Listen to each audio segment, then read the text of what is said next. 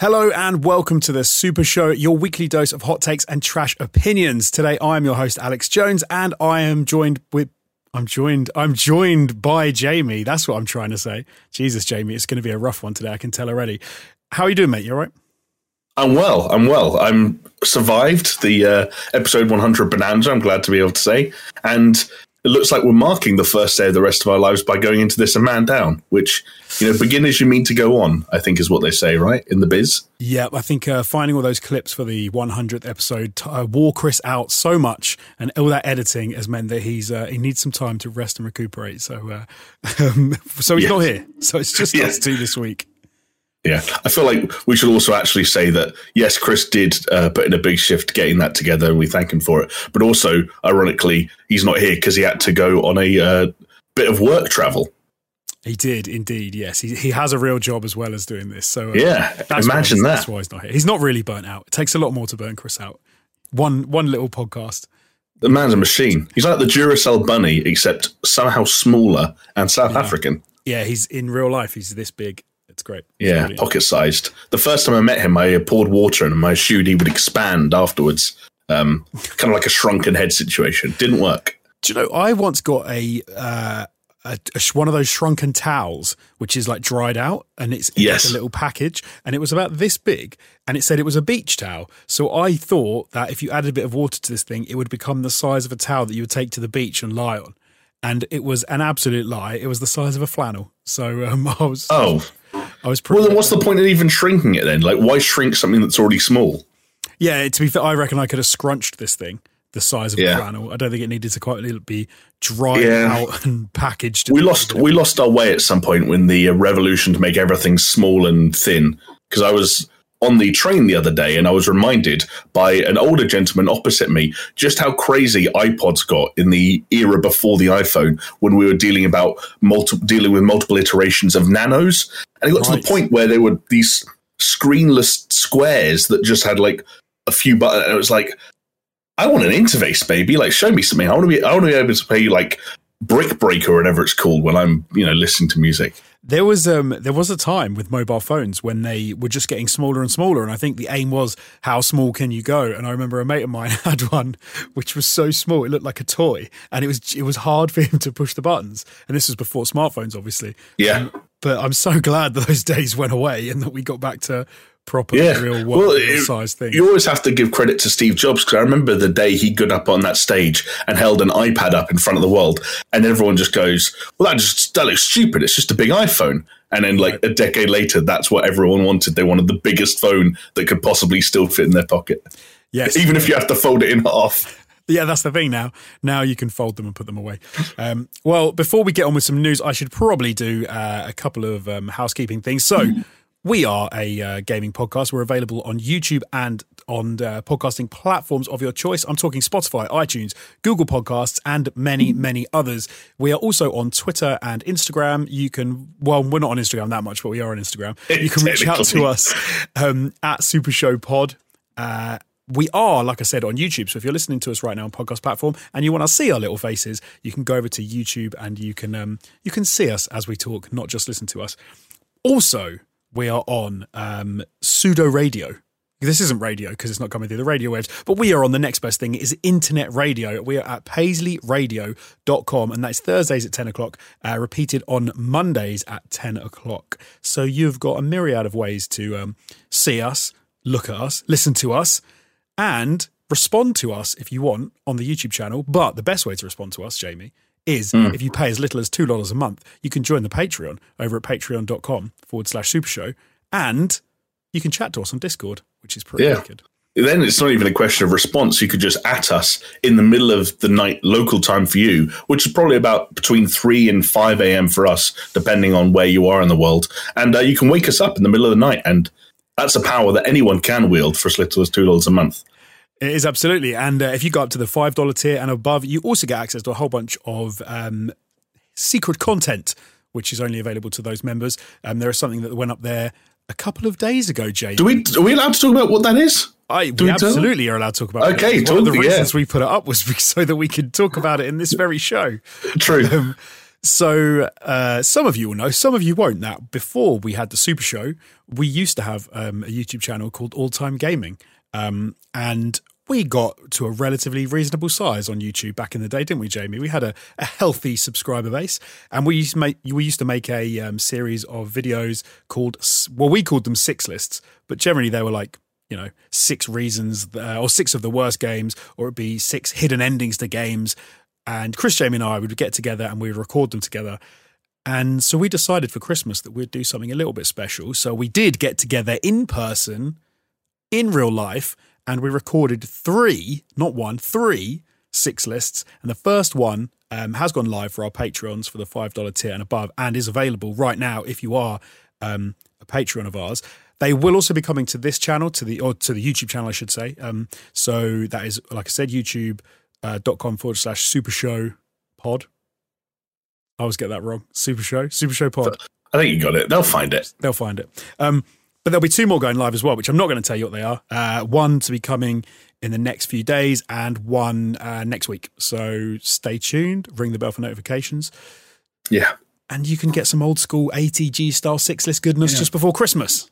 I've got to say, I don't want to toot my own horn too loudly, but if the folks at home have as much fun watching those videos as I think we had getting together and recording them after, what was it, 2 years maybe without a 6 list in our lives, then hopefully that becomes a nice little Christmas treat and a way of saying thank you to everyone who continues to support us, and especially all the people who chimed in and said nice things about the little episode 100 we did last week as well. Thank you to all those kind folks.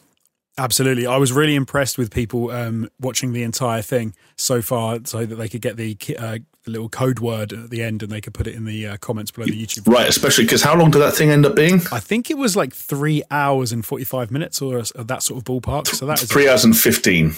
Damn. 15, okay. So a long video, though. Got to be our longest, I would have thought. It's definitely up there. We might have once snuck over before, but it's in the ballpark, that's for sure. But if you're watching this or listening to this, you're already giving something to us. And if you're a Patreon, you're obviously giving even more to us. So we would like to give a little something back that we will talk about later in the show. But I will reference it now quickly, which is to say that you can get 20% off at manscaped.com if you fancy getting yourself a little trimmer. What do they call it? A below the neck like trimmer. You can trim everything with this thing. I suppose you could trim your face as well, so it's not necessarily below the neck, but manscaped.com, use the code word SuperShow and you can get 20% off. We'll have a little ad spot later on as well where I talk a little bit more about that, and Jamie will regale you with tales about what he's been shaving this week. So yeah, I should clarify up front, I didn't do my haircut with any Manscaped products. That was a barber job. You didn't take the Manscaped with you and ask him to just use that, because I think that's required in the is that part of the brief? Yeah, is that what I signed? The contract said. It's like when you become James Bond, you're only allowed to wear a tuxedo. When you're in the role of James Bond, when you do a deal with Manscaped, you must only ever cut any of your hair with the Manscaped trimmer. I see. I might have broken the contract already then, James. Get ready to remortgage the house. We're in trouble. I think we should probably kick this off the right way and jump straight into a little news story. Hell yeah. Which actually won't surprise anybody because it's nothing to do with video games. It is. It's, what do you call it? Adjacent. Video game adjacent. So. Okay, I'll let you have that. Yes. Thank you. I am talking about the fact that The Matrix is coming back. It is being resurrected. Yes, The Matrix Resurrections will be released on the 22nd of December, and there was a new trailer that dropped this week. But before we talk about that, because I do want to chat to you about that, Jamie, and see what you thought of it, I'll quickly say that one of the reasons I say it's adjacent is because tonight, Thursday, the 9th of December, as we record this, Keanu Reeves and Carrie-Anne Moss are going to be at the Game Awards, Jeff Keighley's lovely Game Awards, to but to talk about the Matrix Awakens tech demo for the Unreal Engine 5, which is available on PlayStation 5, Xbox Series X and Series S, and not PC. Yeah, interesting. I think it's available from today. I think you can preload it, and they'll probably go, "Oh, it's available now." At the show, so that'll be available at 2:00 in the morning or something. Yeah, I was going to say, like, we're usually quite good at staying up later if we need to, or making sort of fine adjustments to work shows like that into our recording schedule. But regrettably, Keeley's Game Awards always a little bit pushy and punchy on the schedule, which is 1 a.m. local time for us. So we weren't going to stay up, then watch that, then record, regrettably. But we will be reacting to all things Game Awards related next week. Be sure of that. You say we weren't, Jamie. I always get the feeling, though, that if I'd have replied to you and said, come on, man, we can do it. Let's stay up, watch it, and then do the show, you would have gone, oh God. The thing is, like, I do like that feeling. I really like, and I don't know why this is, I get a weird buzz out of staying up for work-related things. Like, when we had to do live streaming for the whole of E3 one summer, I think it was 2019, but still being based in London, as opposed to, say, 2018 when we were out in LA for it. I was so up for that challenge. And that was like, hey, you're going to go live at, maybe 1 a.m. or something like that, or 2 a.m. and stream through to the early hours of the morning. And we were doing reverse schedules with our work. We would come into work when everyone else was leaving. And I loved it. We ordered pizza, loaded up on caffeine and got ready to go. I probably would have done that tonight if you had wanted to. But that's not realistic. Or sensible. No, it's a bit much when we can watch it tomorrow and then we can talk about it next week. So I think that's a much better way of doing it. But we can at least talk about the fact that we've seen The Matrix Resurrection's new trailer, because the second trailer came out this week. And it's put me in a much better place with regard to this film. I'm glad to hear that. Can I kick things off then? By asking you what you saw or heard or felt, maybe, that put you in that better place compared to that first trailer? So for me, the first trailer was looking too much, or felt too much like it was trying to rehash old ground from the first movie, and I kind of felt like, oh, they're just trying to do a bit of a nostalgia grab, and they're trying to use people's goodwill to go, don't worry about the third Matrix movie or the second Matrix movie. We're taking it back to the first one. We're taking it back to what you loved. Like, you can just enjoy this film. I don't want to say I thought it was a cash grab, but it was maybe wandering into that sort of dark territory. With the second trailer, it feels like, no, it's an important part of the narrative is the fact that it's like a loop and there are similarities between the first one, and it goes back to he's not Neo, he's Thomas Anderson again, and he's experiencing some of the same feelings and some of the same things, but this time it's not the same. And so I'm like, okay, it's using the first movie as a jump off point to say, this is what you've seen before, but this is not the same. This is something different, and that's maybe going to set up the entire film. So I was like, oh, right, it's part of the film. It's not a grab. It's not a cash in on people's goodwill. It's something new, something fresh. Yes, sure. I get what you mean. I think we discussed that last time, right? When the first trailer dropped, we talked about the obvious references to the first film, the first Matrix film that existed within that trailer, even to the point where at one point, and it's a scene that's actually reused again in the second trailer, it appears as though scenes from the first Matrix film, as they were shot and edited and finished and graded, were being projected in the back of a room that some other scene seems to take place in. And you kind of get into this weird thing of like, okay, clearly, yes, they are drawing lines and making comparisons between the two, but like, how does it fit? And like you said, yeah, the idea of loops kind of makes sense. And if you change enough or establish enough that kind of makes you question what is consistent between loops or not consistent between loops, you get into interesting stuff. I wonder, though, talking about looping, do you think they mean looping? And because obviously it's now very explicit that this Thomas Anderson is for whatever reason having visions or memories or flashbacks, whatever they are, of things relating to the previous films. Do you think it's like a loop in like a colloquial sense? Like, oh, it's just a loop in that things always loop. Or do you think it's literally like, oh, the Matrix got reboot and the same people are in it? I think it's going to be the Matrix has been rebooted. But not so people that are familiar with the series will know that there is this idea that there is a one who is born into the Matrix because there's a human problem, and the program effectively has to like get remade on a cyclical basis. And the machines even reference the fact that this is like the 8th time that they've destroyed Zion. Yes. And Neo, when he first interacts with the architect, is given the opportunity to essentially remove himself from the Matrix will be rebooted, and he can become the person who is like makes the initial steps on what would be the Zion side of a new Matrix, if that makes sense.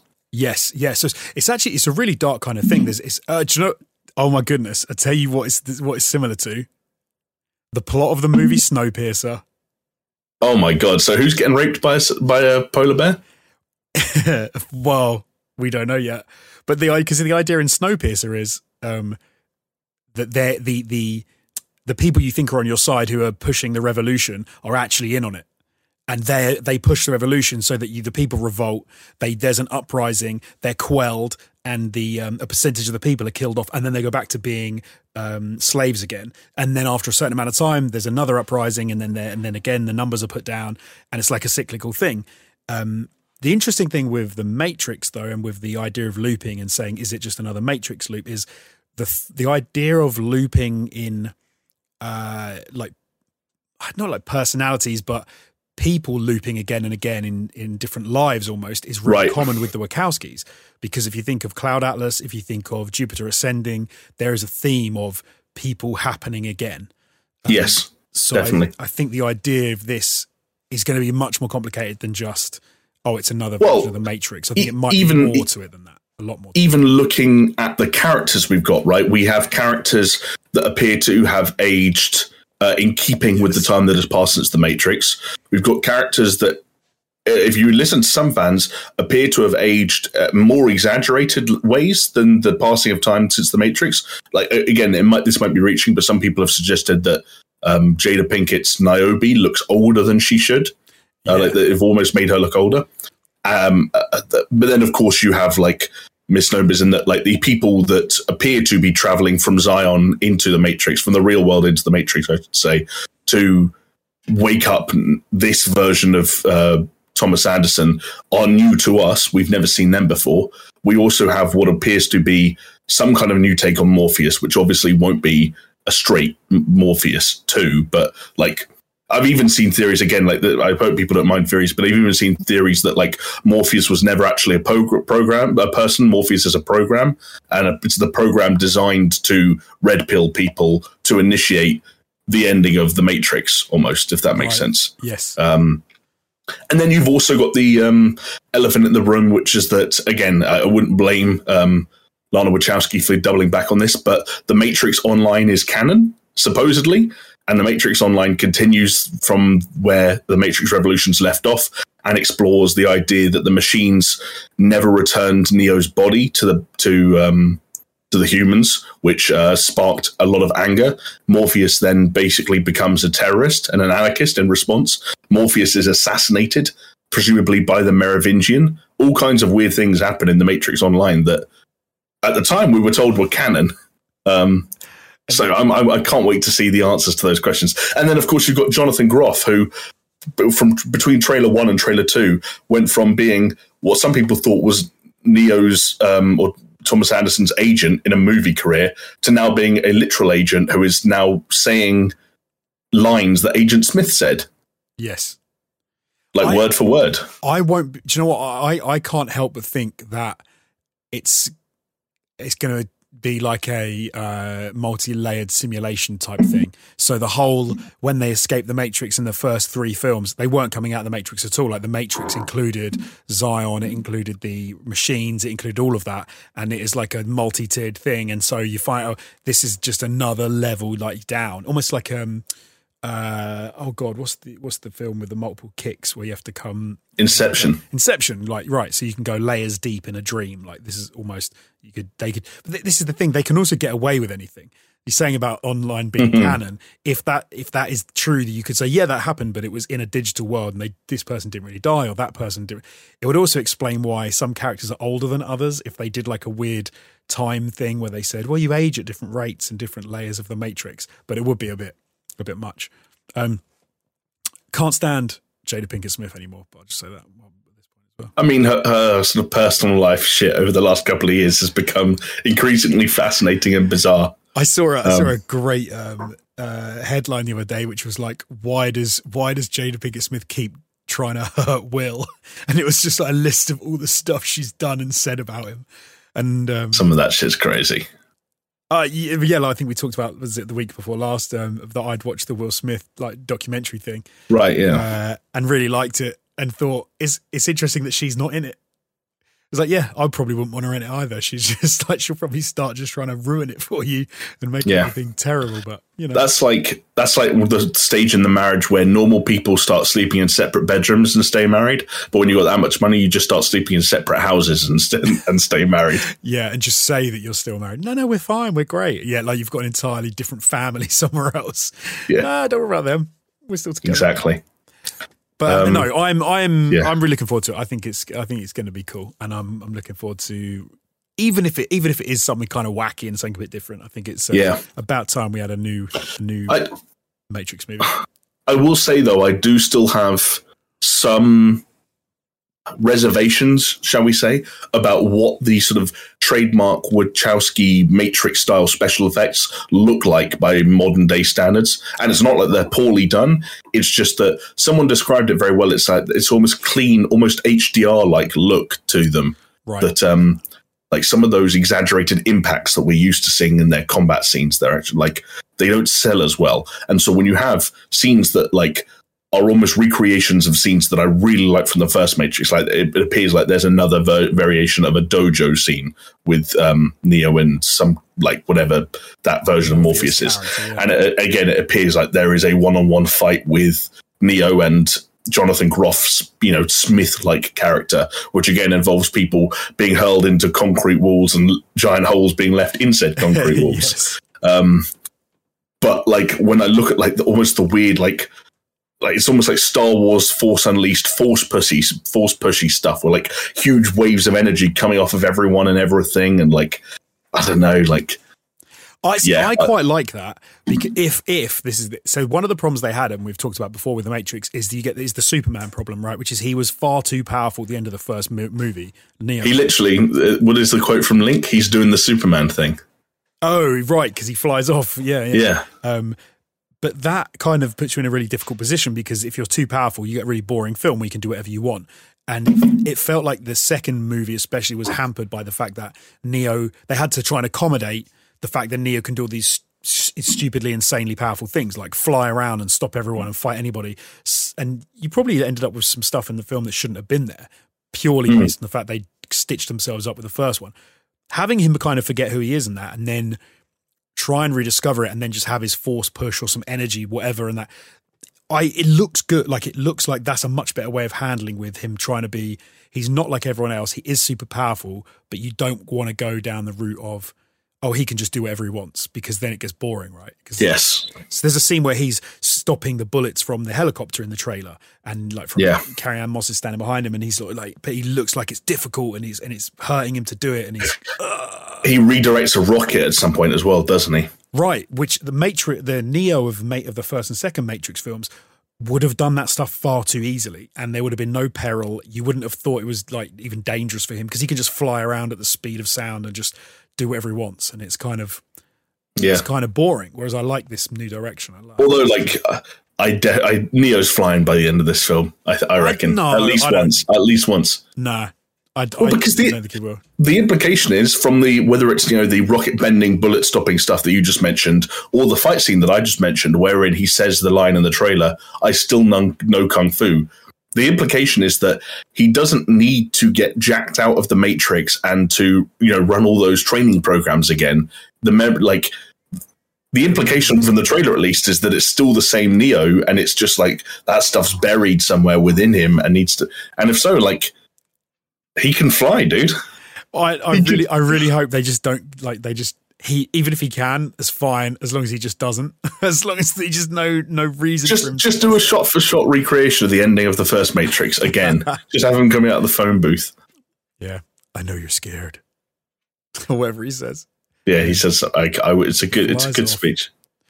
But no, okay, yeah, no, but I'm psyched for it. I think you are as well. It sounds cool. It's not going to be long till it's out. And we can get a little bit of a taste, like I said, because of the Unreal 5 Matrix experience, which is it's a tech demo, which is free on the PlayStation 5, Xbox Series X and Series S, which is, like we said, hopefully should come out in the early hours of the morning, and maybe will give us something to do while we wait for the Matrix, which would be pretty cool. Yes, that's the only way we could possibly pass the time for the next 2 weeks, is hoping that a free Unreal 5 experience fills our boots. Well, it's 25 gig, so it better be decent. If it's abandoned levels of shit, like if it's one little shot of a leg past the screen, I'm going to be. It's not going to be that, but it is also going to be a free Unreal Engine experience to promote a movie. Like, it's going to exist between the two realms.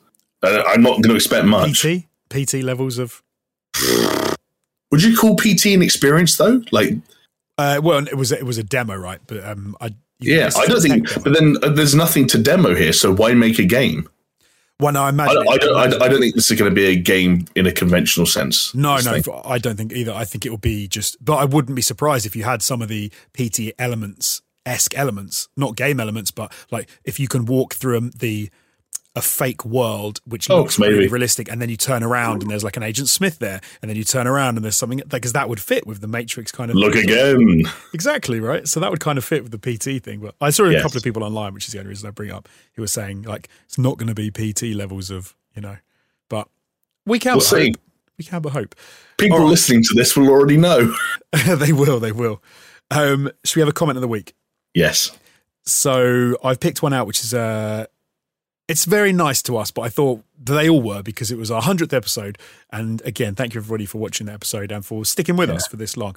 So this comes from HK, who says, I've watched these since the beginning with ATG, and this year in particular, the pod has become the highlight of my week. It's the banter between you, the tone of the show, the genuine friendship, including getting annoyed with each other and then being fine, and the fact that you guys are the same but different and all hilarious. I hope you keep this going for a long time. Which I thought was a nice little comment to just cap off the little reminiscing that we allowed ourselves last week. Although I say that, most of it was just me being an idiot and people getting annoyed with me for arguing about everything.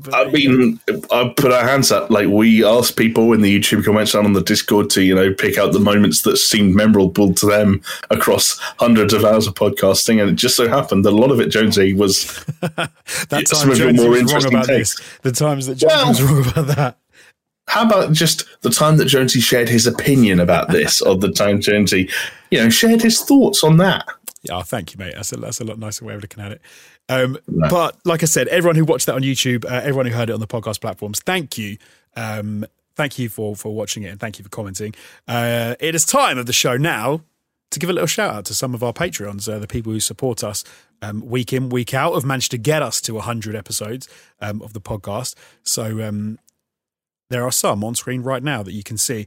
And I'd like to give a shout out to some as well. I'd like to read some names out. They are Aaron Cameron, Athletic Gravy, Dark Silhouette, Jesper Camdo Nielsen, Javela Cujo, Leo Murger, Magic Grits, Mindful Pig, Mr. Anthropic, Nathan Pears, part of the 0.24%, if you know, you know, Pastors Guild, Scary Omen, Starfall Kid, Zach Cream, and the big dogs. They are Brett Z, Doppler, Geometric Potter, Hacksaw Bookread, Mogness, stop butchering my fucking name, Mickelson, Manuel Manly Manscaped Man Guerrero, and Peaswad. Thank you so much. Did you look up a pronunciation for that? No. Because I reckon we've still butchered it. Sorry, Mogna Mickelson. It's an A though. Do you know what I watch? And I this is where you go for it. I watch. Oh, now I can't remember the name of it. Vikings. No, not Vikings. What's the end of the world thing? Ragnarok. There is a Norwegian show called Ragnarok.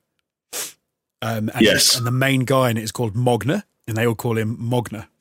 So is it spelt with an A though? Yes. Because I'm now looking it up and I'm now learning this might be completely separate, and I apologise if. But there's also a character who's otherwise known as Kenji Hikishi in the show My Hero Academia, who's called Magna.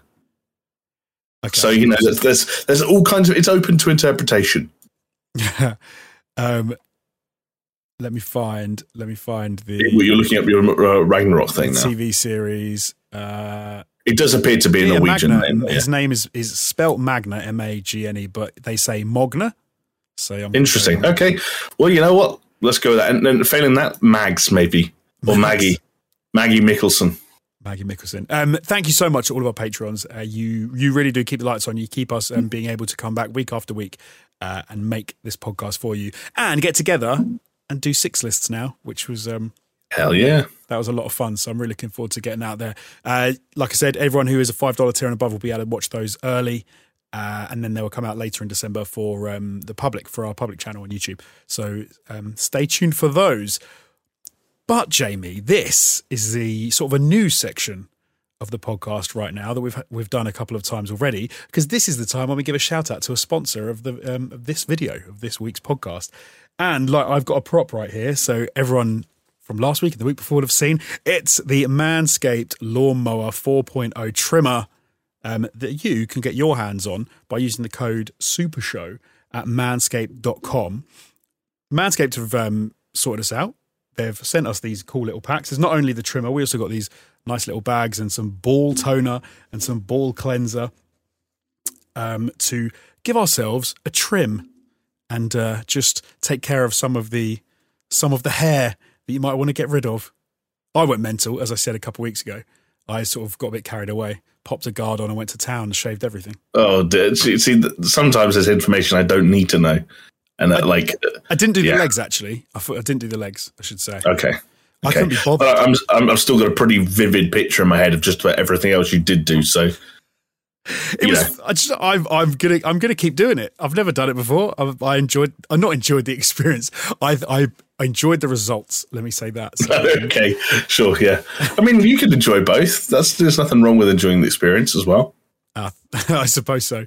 The Manscaped 4.0 trimmer is the 4th generation, as you would expect from the old 4.0 of trimmers. It reduces nicks and cuts. It is incredibly easy to use. It has a little light, a little headlight, so that you can see what you're doing in the dark or just even in the light. I guess it helps you out. And there are over 4 million men worldwide who trust Manscaped to shave everything. So why not be one of them? And get onto manscaped.com, use the code SuperShow, and you'll get 20% off. So there is no reason not to do it. And free worldwide shipping. Yes. And do you know what? That for me is a big deal. I tried to buy something the other day from Canada. I think it was from Canada. The shipping was as much as the damn product. Yes. So I didn't buy it. I was trying to come up with gift ideas for myself to be bought by someone else, if that makes sense. Someone asked me what I want for Christmas. Right, yeah. And I also ran into a situation where it turned out shipping something from a website or a company that only manufactures and ships stuff to the US can be an expensive process for us here in the UK. So yes, thank you, Manscaped. Thank you indeed for the worldwide shipping. And with that, I don't want to hear about your balls anymore, Jamie. I want to hear about what you've been playing this week. Okay, what if the catch-22 is that the thing I've been playing with is my balls? Okay, yeah, you can tell us about it again then. Okay. No, don't worry. That's not actually the case. I was exploring that territory. I did play with my balls a little bit, sort of like first week on Manscaped. There is a kind of like a fascinating thing where you keep okay, oh, yeah. But my stubble's coming back, so I'm going to have to head back down there. That's why am I talking? I don't need to talk about that. You don't need to hear about that. I played some Halo Infinite this week. The campaign has finally launched. Which I say finally, it feels like finally, not just because we've been playing the multiplayer for a couple of weeks, but also finally because at one point in time, we thought we were going to be playing this last Christmas. And yet here we are. It's made it out. And do you know what?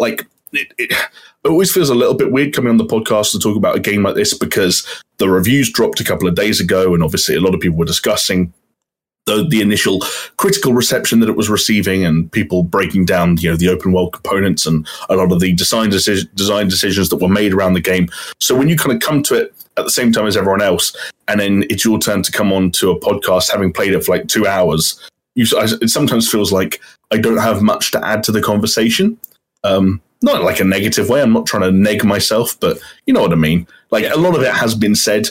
And that's kind of where I'm at with Halo Infinite, which is that, again, if you've kind of taken an interest in the game so far, and at least had sort of a cursory look over what a lot of the major outlets and individual content creators have said about the game, I kind of find myself agreeing in broad strokes with a lot of what they've said so far. I'd say the moment-to-moment gameplay, and this was something I was reminded by the multiplayer, is more fun than I remembered.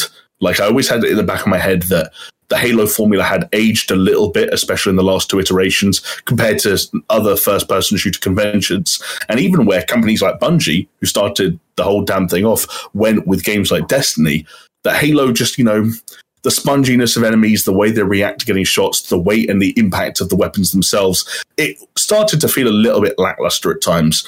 And I think they've done some good work to make sure the moment-to-moment gameplay, moment-to-moment gunplay, I guess more specifically, feels tight again. I still massively prefer using conventional weapons over the alien weapons. I still sometimes think plasma-based weapons, as iconic as some of them are, like they just don't always do the trick for me. Yeah, they don't quite hit different. But luckily, there's a lot that really does hit right. The melee has always been an iconic sort of feeling in any Halo game. I think when you combine that with a fucking brilliant addition of a grapple hook, you have some really potent combinations. The idea that you can pick up these sort of explosive, not quite barrels, but, like mini barrels that seem to be scattered just fucking everywhere. Like the amount of times I've cleared a room and just said, you know what, before I leave, I say room, in the early stages of the game, there are some traditional Halo levels. And I'm like, I'm going to pick up this explosive thing and take this with me into the next area so that I can start the next fight by just hurling this at someone's head. And it feels really good. I haven't really been able to get into the open world just because there's a bit of buffer in terms of story setup, cutscenes, and levels before you actually are set loose in it. So I'm looking forward to that and seeing how it works. But early impressions are that it's a really encouraging and strong start for a Halo game that feels familiar in a lot of the ways I expected it to, but also pleasantly surprising in some of the ways that I convinced myself that it wouldn't, based off some not so hot memories of Halos 4 and 5. Right. Which, when paired with the fact that I think the multiplayer is a very strong offering and a lot of fun, and the fact that both of these components are available as a part of Game Pass, which it sounds like we shill for every time, but again, it's the only way that any human being should play these games. Don't pay $60 or pounds for Halo Infinite, please. I feel like we should give it some tagline by now. We should call it the best deal in gaming. And we should just say that every time we talk about it. That's why we talk about it, because it is such a good deal. The reason I feel like it's such an important distinction to make is that, again, don't pay full price for these games, please, because you just don't need to. I get it. If you've Forza Horizon 5 and then Halo Infinite, if you got Game Pass just to play those two games, you've covered yourself off for more than a year's worth of gaming, and then there's going to be something else that's going to come on there that you're going to want to play as well. So don't buy them, people. Just get Game Pass, and then you'll be laughing. But to have both of those on there, I think they're two really strong offerings. I don't know whether or not this thrusts Halo back into kind of the territory that it used to dominate back in Halo 2 to 3 and even Halo CE, the sort of era where it was the top dog, it was the guy to beat. It kind of still feels like the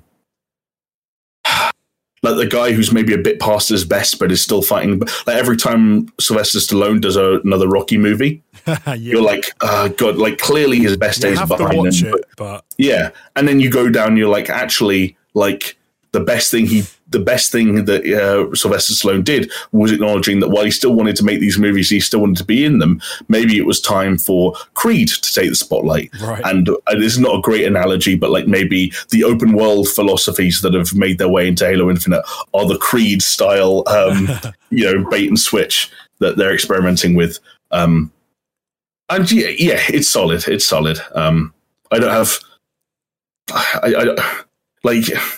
I was about to say I don't have much negative to say. I can think of some negative things to say. I can think of a few. I don't know if this tracks for you before I set you up into where you just have to do the opposite side of the coin and grill this game to shit. But the story for a game that has God knows how many entries, especially if you include spin-off games and RTS spin-offs and books and web series and so on and so forth. the opening cutscenes kind of just feel like, let's find a way to have a gun in Master Chief's hand and have him running around as quickly as we can. Yeah. And kind of everything else doesn't really need new villain, new place to fight, and Master Chief. Like, let's go, and we'll figure out the rest as we go. Right. Yes. No. That was a bit weird. I completely get what you mean. What else is? I don't want to like pressure you to jumping straight into what you don't like about it. So I'm sure you've got some nice things to say, but I am curious. So it's a weird one for me. So for people who don't know, I've never played a Halo game. Like I've played a bit of Halos every now and then. I've maybe managed 10, 20 minutes. Yeah, like we at some point. You probably got your hands on the last one on Halo 5 because we got that in the office back in the ATG days, right. Very early on when we still did Let's Plays. Yes, yeah. So I've spent like a fraction of time with that, but so I've spent more time playing Halo this past week, and it's not much. It's probably like an hour and a half to 2 hours worth than I've ever played in my life before. And I had also previously played some of the multiplayer beta, and the things that jumped out at me were so like the gunplay. I think is solid. I think is it feels great. It looks very nice, like what they've done, the way that the game, the models look, which is what we were worried about when they initially showed it off. Obviously, some of that stuff looked pretty nasty, but I kind of get why. I think now is because they obviously trying to make a game which runs like they've said at like 120 frames a second. If you've got a display that'll do it, and they want incredibly fluid gameplay and gunplay, and they want you to have fun with it. I totally get all of that, and I think that's commendable that that's what they're aiming for. The things that felt as a first time experience to me like felt weird were like it's quite a dated shooter in the sense of like the rechargeable shield, the way that your shield gets knocked and then you sort of like take damage from people. It just felt a little bit dated to me. I don't know why. Maybe it's because it doesn't. It mirrors some other games which are modern games. But there were just the way that the AI and that all seems to function. I can't stand the enemies. Like for one, the little ones who you shoot and then they go, "Oh, he's trying to shoot me," and then they run away. They're funny. Like there's something just puts me off immediately about those enemies. Like they look like Muppets, and they're like Skeksis from like Dark Crystal, and I've never understood the alien thing in Halo games, like how. Like do you know what it is? I have no connection that the aliens running around those spaceships are in any way the aliens who have built those spaceships. Like there's this, the space is ridiculously large in the opening missions. Like you're in some like you said, very Halo-esque areas before you get into the open world, and then there's just these vast chasms with things to like boxes in and a few LED screens, and then these weird ass aliens running around. Which feels odd to me. It feels really weird. I think the thing that, again, like I just had to double check, fact check on the fly because it's something I vaguely remembered. But the thing that's easy to forget about the Covenant, which is like who you fight against for most of the Halo games, with some exceptions here and there, is that they aren't a race. They are an empire or a collective of like 10 different alien races. Which is so that's why the little guys look different to like the grunts, which look different to like the jackals, which look blah, blah, blah, blah, blah. Right. And there are other species that aren't even involved in the fighting side of things. Right. So like, again, like I said before, at this point, Halo lore is like obnoxiously impenetrable. But they've kind of got answers for everything. And like a lot of the stuff, like the Halo rings and stuff like that, weren't even built by them. There's all kinds of stuff of like Forerunner races and like so it's messy. I've only delved into a little bit of the story, and I'm hoping that the game gives me I get that maybe it won't be able to sort of like go into the background of like Forerunners and the Covenant and everything, like because I know nothing about any of the lore. I know like a little bit about some of the previous games just through like obviously doing lists and stuff and chatting about it. But it just feels weird. Like some of the setups of those battles when you initially play the game for me feels weird. Like you run into an area, there's those little Muppets running around. You shoot a couple of Muppets, then some dudes with shields appear, and it's always seems to be like there are 3 Muppets, then there's 3 dudes with little round shields, and then there's like 2 grunts pop out, and it just I don't know. But I'm in the early game. I think we need to get into the open world. Because from what I've read, like those opening 2 missions are very intentionally like throwback Halo. Right. Okay, that would make sense. But then some of the things that I found interesting that are not necessarily negatives or positives, just noticed them, were how Doom like it felt. especially with the grappling hook. In the movement and the way that you can sort of jump into the air, grapple into someone's face, shoot them right in the face as you get there. It reminded me of the most recent Doom, where you could throw your chain thing, drag yourself to them with the secondary and the shotgun, and then like shoot them in the face. And it gave me sort of Doom-esque vibes. Also, the way you can see those plasma shots coming at you and you can dodge them like bullet hell-esque is something that I'm not that used to in like a first-person shooter like this. And so some cool elements that I'm like, okay, I want to see how this progresses, and especially when it gets into the more open world and how they develop that. And most of my negatives, to be honest, are just like nitpicks, and they're not bad things about the game. I'm enjoying my time with the game so far. Like, I think the gunplay is solid. The way that the game feels is solid. Like you said, throwing those crates around is a lot of fun. The fact that the game just has like armories everywhere, like grenades just given to you on like constantly. And every room I go into, I'm like, grenade, grenade, grenade, grenade. And then you see people just exploding everywhere. And like you said, you can like grapple those containers to you and just throw them into the middle of a group. And nice. It's a fun experience so far, and I'm hoping it develops like along those lines. I don't like Master Chief's voice, the voice actor who does. Interesting. Okay. That. I wonder if that's another thing where it's like nostalgia, like makes it hit different. He could maybe, yeah, because I know it's the same guy, right? Who's been doing Master Chief for the longest time. But it just doesn't fit his, like, he's a 7 foot tall behemoth of a dude, and then he sounds like a gruff uncle who's trying to do a hard man voice. Sure, I did. Whose review was it? Who did comment on the fact that like his voice sounds like he's older, and that Halo and that Master Chief should have been presented as like a slightly older, more vulnerable, more weary individual rather than just like the same old Chief. I can't remember who it was, but someone's review mentioned like that they heard the voice that made them think like actually there was an opportunity here to kind of like reframe Master Chief in a modern era as like someone who's been doing this for a long time and is, you know, maybe slightly older, maybe slightly out of touch or out of sorts. Do you know who I would have liked? And you just please to recast it. Yes, please ignore me. Controversial. Halo fans, completely ignore me because I am new to Halo. I have no nostalgia for this game at all. This is purely an idiot who's not au fait with the world. But someone like a Ron Perlman, at the age he is now, I think would have been quite good as like a big, gruff sounding, haggard kind of war weary guy who sounds the size that he is. He sounds like a big dude. But I wasn't quite into the. I love Ron to bits, and that's a fun shout. But at the same time, I'd love to be on the Halo subreddit the day they announce that they're bringing in Ron Perlman to replace the voice of Master Chief.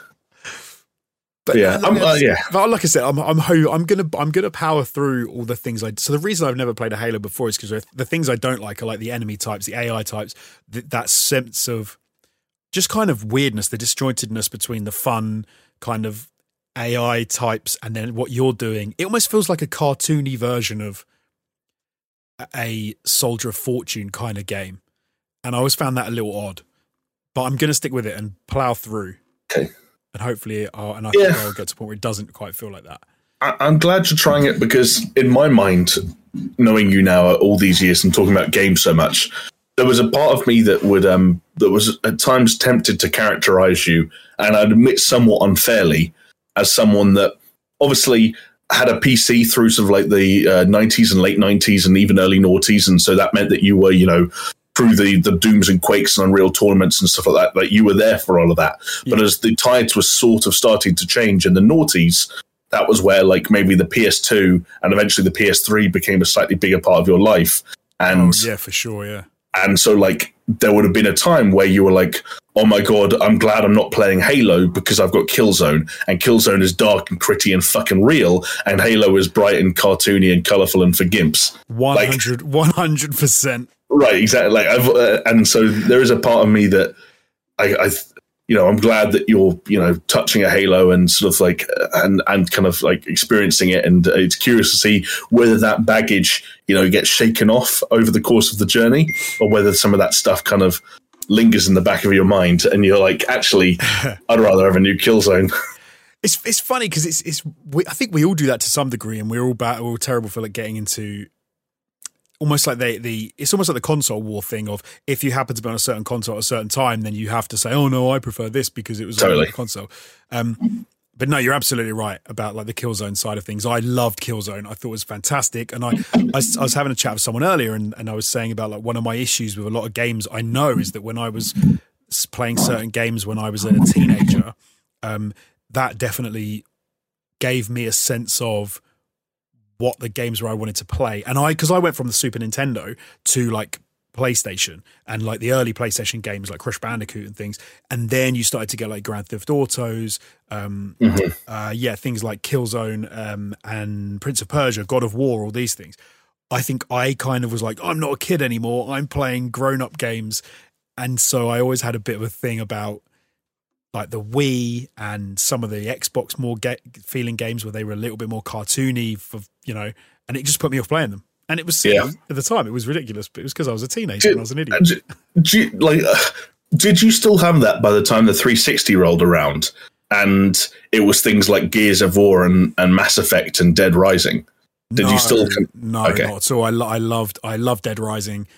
Gears of War I absolutely loved. I was always so like annoyed that I couldn't play that. It was like the one series that I would consider buying an Xbox for. Because I played that. I played that the first one. I think it was at a mate's house, and the first time I did like the little shuttle run where you and then you chainsawed a locust. I was like, this game's insanely. It's incredible. You know what? It was a proper Jonesy series. Well, I guess it still is in some way. Actually, it's less of a Jonesy series now than it was. Like there was so much testosterone being pumped into that. At least those first two or three. Slightly less so now, but still a bit. The idea of that's when you talk about Ron Perlman playing Master Chief, like what's the guy's name? John something. He plays the dog in Adventure Time and Bender in Futurama.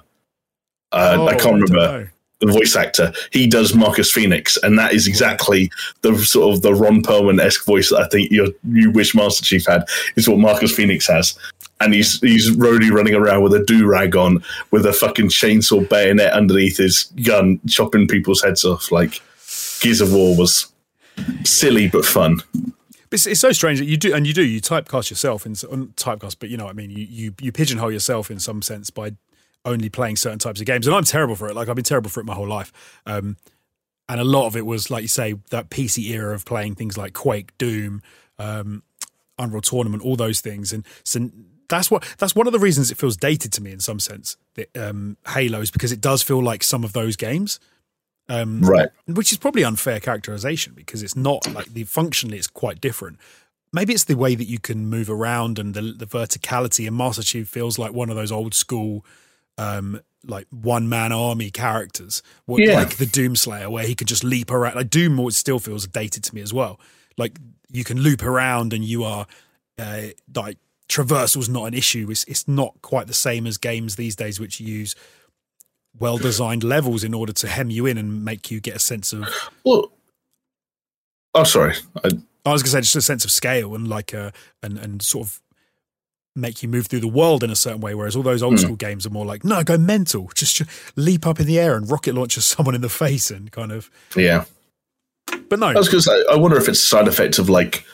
A lot of games in the mid to late noughties, especially Call of Duty 4 Modern Warfare in some respects, had a big impact on sort of what the blueprint would become for first-person shooters. Right. And there aren't many series that stuck around from like prior to Call of Duty days and kept going through till modern day without at some point having like a reboot where they substantially sort of like reconsider their values or a reboot of a much older game where again they're kind of taking those principles and making them relevant to the modern day, which I think like Doom and Wolfenstein obviously did. And like you can make the argument that like Battlefield is from a similar era in terms of like being running parallel with Call of Duty, and that's why Battlefield still feels different in some ways. But Halo has just kind of like always been Halo, and the other series we've been talking about like fucking Killzone and Resistance and FPS series from. I'm trying to think of like FPS series on the PS2. All I can think about is James Bond games and Black. There's definitely way more than that. Medal of Honor, like oh yes, a lot of them fantastic. Just like died. Brothers in Arms. I know I'm specifically talking about like all of them, and Like, what was it? Do you know what's great now is if you go back, I think it's Allied Assault, where the opening of that game is very similar to the opening of Saving Private Ryan. And at the time, when I played it, and our mates played it, it was like, it is exactly like the movie. It looks just as good as the movie. Classic, yeah. And if you go back and you look now at how that game looks like, it does not look like the movie. But yeah, it was cool. No, like, yeah, I'm looking through the list now, and it's like Time Splitters is another one. Right. Like a lot of these things that were spawned at the same time as Halo went away, and if they stayed as true to their roots as Halo did, they would probably feel weird nowadays too. Yes. I don't know if I should admit this, just as we're talking about old school games, but I had occasion to look at some gameplay footage of an old school remaster series that we've talked about recently a few times, which is the GTA trilogy. And do you know what? I thought it looked pretty good. Yeah, like you're allowed to say that. I was watching some games. I was like, I kind of think it looks okay. Okay, but now I'm going to completely ruin that because I'm going to say it did then at one point remind me of a game my kid plays, which is Ben 10 Power Trip, which is like a really badly made open world game.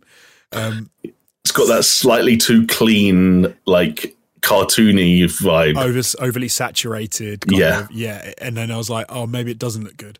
But there are definitely some scenes where I was like, okay, this is actually... like there are definitely moments wherein the work they did to those games shines. I'm not going to pretend. Like, we all sat there and watched that first trailer and like, yeah, we all noticed the character model straight away, but there were also shots that I remember being pretty happy with. Yes. They just kind of botched the delivery. And that game's been patched since, all three of them, I should say. Right. I don't know how. I think it did some work. And fixed a lot of like the more obvious things, but I think they've still got a little bit to do. Do you know what else might need a patch to get things working as they should? Go on. A game that somehow actually has already been around for almost 2 years, Warzone. It's only been 2 years. Wow, it'll be 2 years in March, I think. So yeah, like just shy of like 3 months shy-ish, 4 months shy. In some sense, it feels like it's only a year old. In some sense, it feels like it's always been here. So it's kind of a weird one, Warzone. Yeah, I do kind of know what you mean. But Warzone, again, I usually wouldn't talk about Warzone in this podcast because I think I did that for about 10 weeks in a row when it first came out. But they had, for the first time ever, their first actual new map that dropped. At the time of recording, officially dropped today. Although 24-hour early access for people who own Vanguard, it began yesterday, obviously, 24 hours. And it's interesting because, Jonesy, can I use you as a little litmus test? Yeah. And if I hadn't brought this up, would you have any idea that Warzone, for the first time ever, had a brand new map? No. Right. I would have had no idea. I'm trying to think. No, I wouldn't have had any idea. Yeah, no, because brand new, I was going to say maybe the old, when it went back to the 1980s or whatever, the back in time thing is not a new map, is it? Because they just tweaked the existing map. Technically, no. Then on the flip side, if I can ask you, you don't have to know the specifics, but did in the last week you hear about the new chapter of Fortnite and the event that launched into it and the fact that The Rock was revealed to be in it and so on and so forth? Like, did you hear about that stuff? I did, yeah. The upside down, the flipperoonie. Yeah, so you do. Fortnite flip, Yeah. So, yeah. I don't know what's going on, but like Warzone at one point was like doing really well. It was kind of like, it was not quite in the zeitgeist, but if it was like, it hit 100 million players, and it felt like it was kind of like, it was Apex, it was Fortnite, and then there was Warzone. And then something very strange happened where over the last few months, lots of people, lots of players, lots of content creators, and even, me and my group of friends who played it, everyone kind of slowly lost more and more interest. Right. And then the thing that should have rejuvenated it, and should have been an opportunity to breathe new life into a free-to-play battle royale game that at its peak had a lot of players, just kind of hasn't really made a splash at all. Like I feel like people don't know this has happened. People aren't talking about it. Like for the first time in 2 years, a battle royale game with 100 million players has got a new map. Like I remember when Fortnite did it, when Apex did it, when PUBG did it, I remember new maps being like a talking point. and Warzone for some reason just hasn't struck a chord. It is a strange one because I feel like when they did the time reversal thing, you couldn't get away from it. Like totally. I was talking to that because I think people might know by now, but I've got kind of like a group of people who I play Warzone with and have been playing Warzone with for the last like 18 months or so. And when the time, the going back in time to the Verdansk in the 80s thing happened earlier this year, in fact, loads of lapsed players in our group came back. Everyone was excited to see it. We were doing all the events. We were watching the cutscenes. We were sharing tweets and updates, and everyone knew like what time the servers were going down and when they were going back up again. This one, no one in our group was that interested. I just don't know what's happened because fundamentally the map is different and it's cool and it's got some ideas. For anyone that hasn't seen it, it's part of like a Pacific-inspired update. So the map is called Caldera, and it is a big Pacific island, so it's far more bright and colourful than Verdansk ever was. There's a big volcano in the middle of it. Lots of interesting looking points of interest. Like, I think they've made a cool looking map that I'm looking forward to exploring. They've done some like World War II style twists, like they've done, mixed up the vehicles. There are attack choppers now with miniguns on the side. Okay. There are like World War II style like planes that you can fly across the map. They've tweaked some of the gameplay fundamentals, some of the things that bugged people for a long time, like dead silence and stopping power and heartbeat sensors and stun grenades. Like a lot of the fundamentals of the way the game was played have been changed or nerfed or buffed in different cases.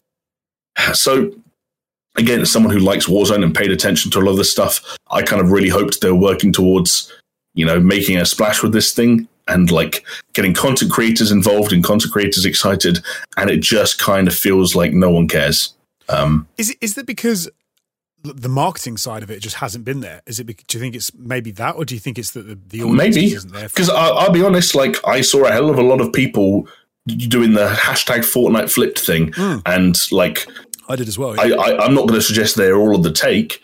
Like I don't really know what was going on there, but whatever Epic did to build up excitement and to get people to watch that event and to get people involved on social media, like it worked. And I saw The Rock's fucking corny head every day for like the next 3 days after that event. I didn't watch the event, but you pick that stuff up. And like Epic are absolute monsters when it comes to really pushing what they're doing in Fortnite. And bro, yeah. Who don't care about it. Like even if you don't like that game and you don't want to play it and you say it's just for kids and stuff, like they are so smart when it comes to the not just the marketing side of it, but the building things that people want to talk about. And you often see in like news companies reporting on what's going on in Fortnite, totally. Which is ridiculous because you're never going to see a news company report on what's happening in Warzone. Like that would be alien. It would be like, why are they talking about that outside of, a specific gaming blog or like a gaming reporter even? But they could. It feels like they absolutely could if they wanted to. They could do stuff that was on that kind of scale, and maybe they got there, or they tried to get there with the end of like the Verdansk thing because it was like a nuke goes off, right, and then it all goes back to like 1985. That's the thing. Like, but still, that's just another in-game thing. They're not pushing any boundaries like Fortnite. No. And like I being on Twitch the last 24, 48 hours, I don't think they've done any. I haven't seen any sponsored streams. I haven't seen anyone being. And I'm not suggesting they should have, like, but that's how part of how you market games nowadays is. Sure, yeah. Like you make sure people are watching it, you make sure people are talking about it, you make sure people are tweeting about it, and that's how we see some of the shit that we saw this week. And then natural excitement builds from there. It's just strange.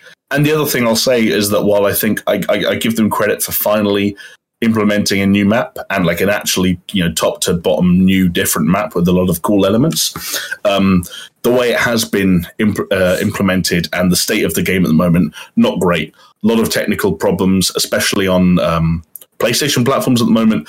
Lots of texture issues, texture streaming issues, lots of crashes on a software level, sometimes crashes on like a system software, and even like I've had friends who have had their PS5 essentially brick up. The controller's not responding, can't turn it off, blah, blah, blah, blah, blah. Lots of things happening, which has regrettably also coincided with, I don't know if you've heard, but Activision, as if there weren't enough bad headlines around everything Activision Blizzard for the last, I was going to say like month, but it's been even longer. There was a story that came out of Raven Software, who were one of the Call of Duty developers. They are the team that is now solely on Warzone and obviously come under the Activision banner. They were informed that a number of people on their QA testers team had their contracts terminated. This was supposedly after an especially long amount of time of being promised promotions and pay rises that were initially scheduled to be put through in March of this year. So not only are they 9 months late on promised promotions and pay rises, they have now made portions of that team redundant and laid them off. This was apparently also, this had come after 5 straight weeks of overtime. This happened. And so there has been a staff walkout at Raven Software, which has been supported by and even joined in by other people and other teams on Call of Duty, and apparently even Overwatch. I've kind of other teams have shown their support and joined in. So very strange, like to have that those two elements floating around at the same time. A new Warzone map launching in a shoddy state, and Raven Software QA testers being laid off. Fucking bizarre. You talk about optics. Like, you know, in this day and age, it's been the word of business for like a few years. And you talk about the optics of something. Oh, you know, it might be okay to do, but what about the optics? Activision Blizzard needs someone to tell them about optics, because they just don't ever seem to do anything to help themselves out. Like, they just do one bad thing after another, like just to make it worse for themselves, it seems at this point. It's mind-boggling. Absolutely mind-boggling. And again, like, obviously I'm not trying to be delicate. Like, most of the stuff we hear about this is from people who are inside Raven Software, who are obviously going to have the best intentions of their co-workers and former co-workers in mind. But like, there have been interviews with people who are still there, and they were asked, like, okay, have the layoffs been congruent in terms of like positions that might be less relevant now the map is out, or contracts that were up, or like, and they were like, no, like literally some of the people they made redundant are considered vital to our day-to-day like work. Like, we cannot wrap our heads around why some of the people who have been laid off. Like, they are key members of the team. So like, then you again, that's one source on that, but then, yeah. Do you know what? It's then all it feels like is, oh, they've taken such a whack from the stock price because of all the stuff that's been going on behind the scenes with management and, you know, with running stuff and badly running stuff, that they're trying to save money and they're trying to reduce outgoings in order for some financial reports or whatever. So they've axed a load of employees. And you're like, well, that just makes you seem even worse. I think their statement, weirdly enough, actually ended up saying the opposite. They put out a statement, and it was one of those very kind of like matter-of-fact statements, because obviously, like, multi-billion-dollar companies don't need to spend that much time justifying layoffs. That's how they became multi-billion-dollar companies. But the gist of it was like, actually, in the long run, they are expanding and spending more on those parts of the business. But for whatever reason, like, these specific people in this specific team were like, I don't know how it happens and who ran the numbers or why, but like, it came to pass that's what happened. That's such a good excuse. Look, right. The reason we had to step on all those children and kick them all down into a well was because actually we're going to have a load more children and we needed the space, so we just had to. Like, that's a terrible excuse. But it happens in football all the time. Like, new owners come in with billions of dollars and they're like, yeah, but before we start expanding, we kind of need to get rid of all the shit players first, and then we can stop spending way too much money bringing everyone in. Terrible. That's like it's like a bloody like a home building company just going, we're going to mow down all these homes with all these people in just because we need to build some more homes because people need homes. You're like, don't do that then, you horrible bastard. But yeah, wow, brutal. Well, hopefully, I don't know, whatever they want to come out of it, the walkouts work or they don't, and then people get money out. Yeah, and they get I hope for the best for the folks at Raven Software, because again, no matter what the story, you never like to hear about anyone losing their jobs just before Christmas, not least of all after what I'm sure was. Think about, that's that's brutal. So obviously, hopefully, wish them all the best, and that as many of them as possible land on their feet and get other positions within the industry ASAP. And then I guess with regards to the map, you know, of course, I've got my hands tied. I'm going to be playing it over the course of the next few weeks.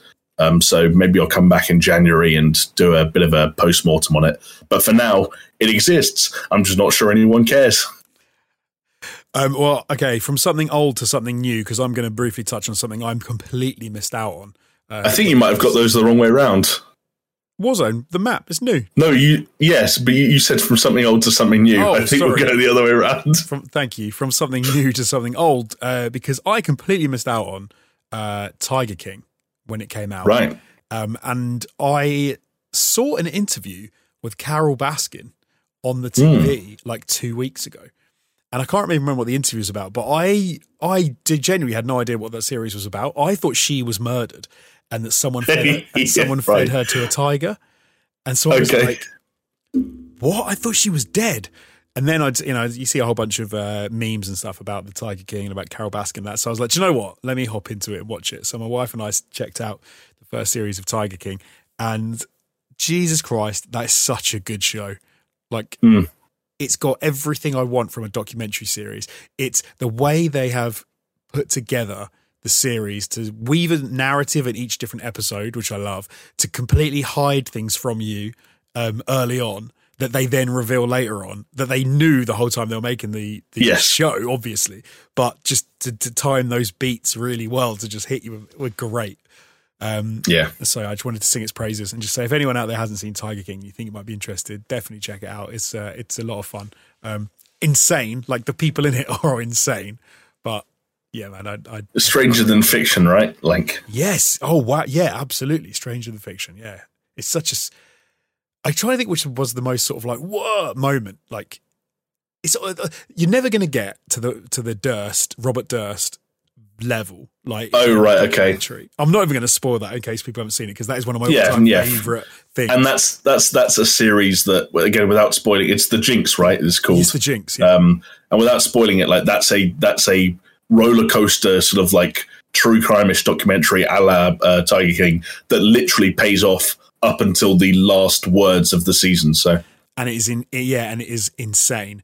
Tiger King, they managed to kind of do mini versions of that, mini little like, oh my goodness moments quite regularly.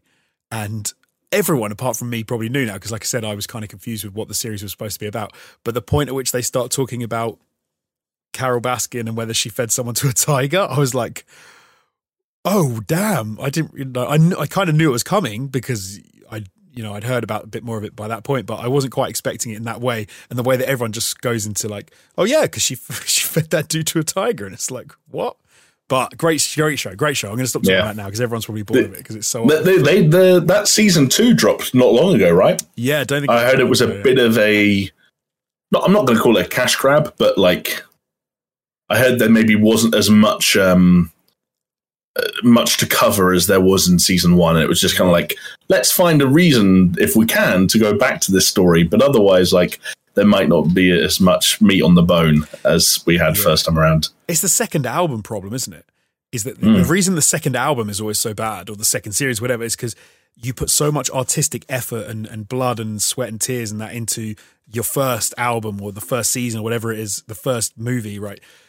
And it might be years or decades of your life in creating this masterpiece, and then people see it, they're blown away, and then they go, well, now we want more. And then when you try and create the more, you're in a completely different place. You've probably got less time, less effort. You've probably you've done your masterpiece. You don't really need to follow it up.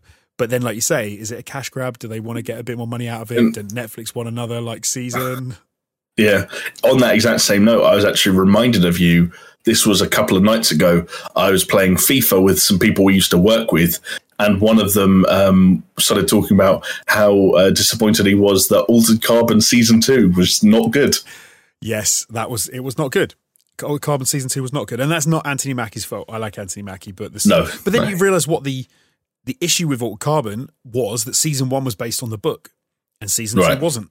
And of course, if you go from a lore, like a book with a rich lore and someone who's crafted a world through their imagination, and then you go, now we're going to do Season 2, I'll just make it up. Like, it doesn't work. Yeah. Literally Game of Thrones, right? I never watched that show, but from what I gathered, that went off the track as soon as they didn't have George R.R. Martin's material to work from. Yeah, they tried to get around that by saying that he was working with them on the writing of every season, and even the ones at the end, they was like, "Oh no, they've been through everything." But yeah, no, you're right. That was one of the big criticisms of Pieced. another kind of like, we talk about those very Netflixy, flashy true crime documentaries, like can't believe, like one twist after another things. I think it's only 3 episodes, but if to one to watch after Tiger King, if you hadn't seen it already, that was also another kind of like virally thing. Did you ever watch Don't Fuck with Cats? I did. No, I did. Oh, okay. I loved that. Yeah, I thought that was really good. That was another one of those where, like, you reminded me of it when you talked about how Tiger King does that thing of, like, obviously they have all the information available from the word go. It's about how they pace out that information and tease out that information to leave them with enough beats and enough moments, yes, to end each episode and to end each scene. And just as as each, subsequent penny drops, and we're the viewer just like, what the fuck? That's what's great about those shows. No, the problem is, of course, that's the best thing about those shows. It's also the worst thing about those shows, because you know that in order to keep the viewer watching, to keep those beats coming, you have to show certain things at certain points, and you also have to hide certain things, which is why series like Making a Murderer, if you watch the series, you'll have one very strong idea of what happened. Yes. But then if you actually read up and you listen to podcasts about it and you like read books about it, you start to think, oh, maybe that's not what happened. Like there's a whole other way of looking at this, and there's more evidence that was never presented because it wouldn't have worked with their the beats of the show and the way the documentary worked. So it can be the best and the worst thing. I'm trying to think, what was there? Wasn't it? It's Always Sunny in Philadelphia did a great take on that, where they had a whole show, a true crime show, where Dennis was supposed to have killed his wife, who was trying to become a cat, and the whole show is like, did Dennis kill her? And that it's all set up like, oh my god, Dennis actually did kill her. And then at the end of the show, it's like, well, yeah, but obviously that didn't happen because there were 250 people that watched her jump off the roof on her own. And then like, yeah, but that doesn't really fit the story, and it didn't really, kind of ruined it, so we didn't want to put that in. And you're like, that's what they do in those docuseries. Totally. They leave out the really obvious shit that's going to ruin their story. I have that happens with like lots of sports documentaries and sports docuseries. Obviously, have to dramatize or kind of like manufacture certain drama points. And I always remember having that issue with my dad, where one of my favorite sports or sport adjacent documentaries is a documentary called Senna, about the F1 driver Senna, and I loved it. And at the time, like, I didn't watch F1 that much, but I loved that film. And my dad is a very passionate F1 guy, so I kind of went to him thinking like, oh, he's going to really like that. And he's like, yeah, I didn't care for it. And he's like, and that's like, oh, right. He was someone who lived alongside those stories and was like thoroughly engaged with each one, and probably, each rivalry or each touching point, he took a side and he had an opinion on that. And sort of like, so when you see things kind of reframed, and it's happened now to me, ironically, still with F1, where Netflix do their Drive to Survive series. Yeah. And now I am an active F1 watcher week in, week out. And you kind of get to a thing where like, oh, they're trying to make these people look like rivals when they were really good mates, or they used a radio message from this race and superimposed it onto that race to make something sound more dramatic than it was. Right. Like, you start to actually notice the way they're actually cheating things, and you're like, oh, wow, I don't know how I feel about that. Something that we all might know a bit about that they're supposed to be doing. I just looking up, seeing if they are still doing it. I know that there was supposed to be a documentary about Gamergate. Oh, right, weird. But I don't know if it was ever going to come out. I know that they were that it was supposed to be being made, and I always thought that would be really interesting to watch, because to see if. Well, it was like, so much would vary, right, depending on the perspective. Right. Yeah, and agenda, for want of a better way of exactly. Yeah, exactly, and see how stuff would come out. Documentaries, man. Maybe you should make the Gamergate documentary, Jonesy. Maybe that's your calling. No one would like it if I made it, because it would be too fence city. Everyone would go, "Oh, this guy's too in the middle. Like, he doesn't go one or the other." Like, really angry at me. I've just noticed something. You know that when you Google Gamergate, the actual Wikipedia for Gamergate is Gamergate brackets harassment campaign. Like, it's written in the title of the Wikipedia page, yeah. Gamergate brackets harassment campaign. It's not just Gamergate. Now Jonesy really wants to make a documentary. Is that? But I'm wondering if that's like one specific page, and there's another one for like. Well, it's because Gamergate, an online harassment campaign initially conducted through the use of to be in Wikipedia's defense, excuse me, I believe they've done that because a Gamergate is a type of worker ant that can store sperm and reproduce sexually, and so I guess they had to differentiate the harassment campaign from the ant. Oh yeah, okay, weird. But yeah, Gamergate brackets harassment campaign targeting women in the video game industry. There you go. Interesting. That is interesting. I shouldn't have stoked that flame. I'm sorry. I apologize to our audience. Sorry. I shouldn't have even said the words. It should be like a bad, like what's the guy's name out of Harry Potter that you can't say? That should be something that gamers aren't allowed to say. What Voldemort? Voldemort. He who shall not be named. Yeah, maybe. I don't know. I wish that. Name would be Game Do you know what? A weird phenomenon. I don't know if you got this. Did you see there was a trailer that dropped this week for like the Harry Potter anniversary reunion? No. So do you remember the thing they did for Friends on HBO Max? Yes. HBO Max are doing that again this Christmas. I think on Christmas Day it's launching for Harry Potter. And I was like, damn, that's one where, because of how old I am and when I grew up, I was just on the cusp to get into the early stages of Harry Potter and watch those first 2 or 3 movies in the cinema and read those books. And I fell off after The Prisoner of Azkaban, number 3. And I did watch that trailer and just think, man, I wish I had nostalgia about this. Like, I wish I cared about this more. Or I wish they would do something like this for something I care about. Because I didn't care about Friends either. Because, again, I was between the two, Harry Potter and Friends, in a way. I liked Friends. I liked Friends. I watched all of it. Like, I've seen all of it like 18 times, like everyone has, because they keep bloody shoving it down your face in every different service that they have. They do. But I found watching the reunion very strange because and people are going to say, yeah, that's what happens. But there's a weird thing with TV that because they try and pretend people are younger than they are for the longest time, and because there's obviously a delay in things like the dates movies come out and series come out, etc., I feel like there's suddenly a time when they reveal an actor or an actress to the world and they are like 100 years older than they were the last time you saw them. And you go, Jesus. And I had that with like Chandler in that reunion where suddenly he looked like a 100-year-old man. And I was kind of like, oh, God. Oh, dear. Poor Matthew Perry. Yeah. And I was like, wow, that's okay. I was like, Friends is a lot older than I thought it was. Because in my head, it was like, oh, maybe they'll do a Friends film or they'll do something, which would be quite fun if they redid it. Talking about like Sex and the City's coming back, isn't it? There's a new series of Sex and the City with the same actresses, and they look very different. Again, Harry Potter, I think they're hitting the right time. I think that's a good. You think that the actors are going to be a good age for? Because they're going to be mid-30s, or no, not even that. They're going to be like maybe late 20s. So I find I'm trying to think. Are they?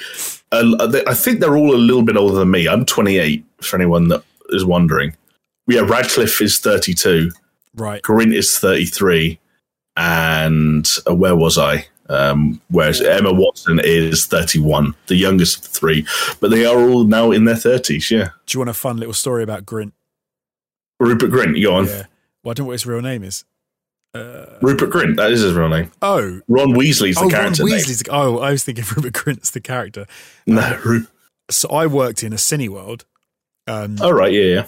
And I wasn't I know the one. Yeah, you do.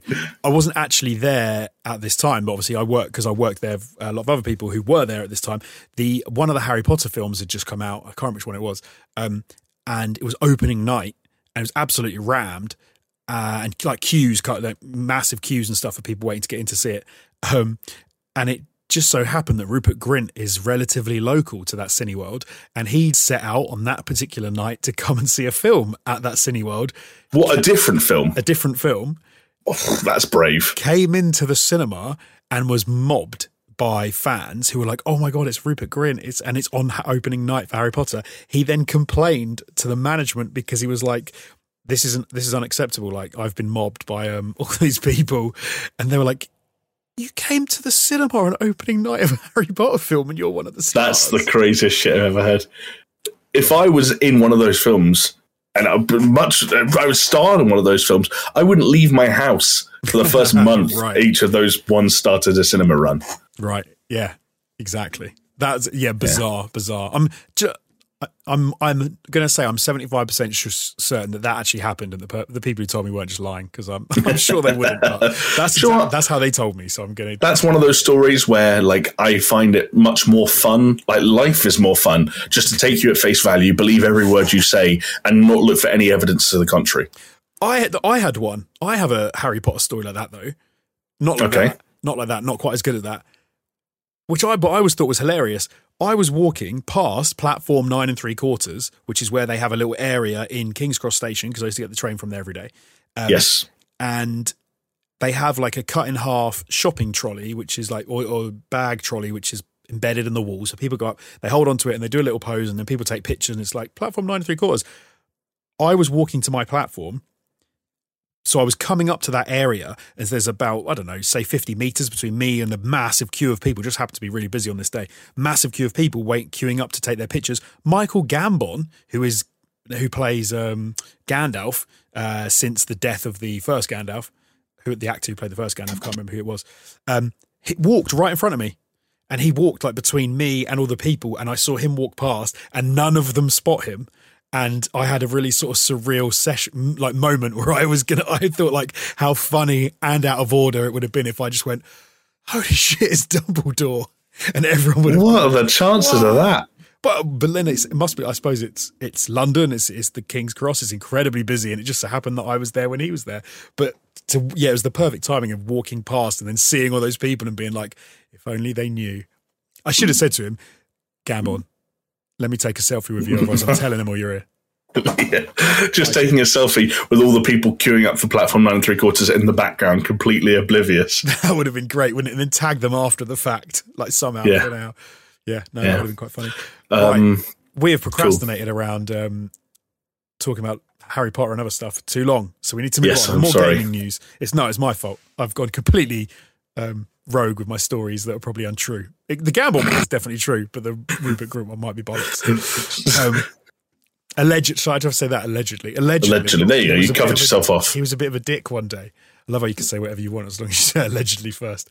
But something that isn't alleged is that Ubisoft has released. We knew about it, and it hasn't been released completely, but they've beta released Ubisoft Quartz, which is their sort of platform for them to sell NFTs, non-fungible tokens, because they want to get in the game, the crypto game.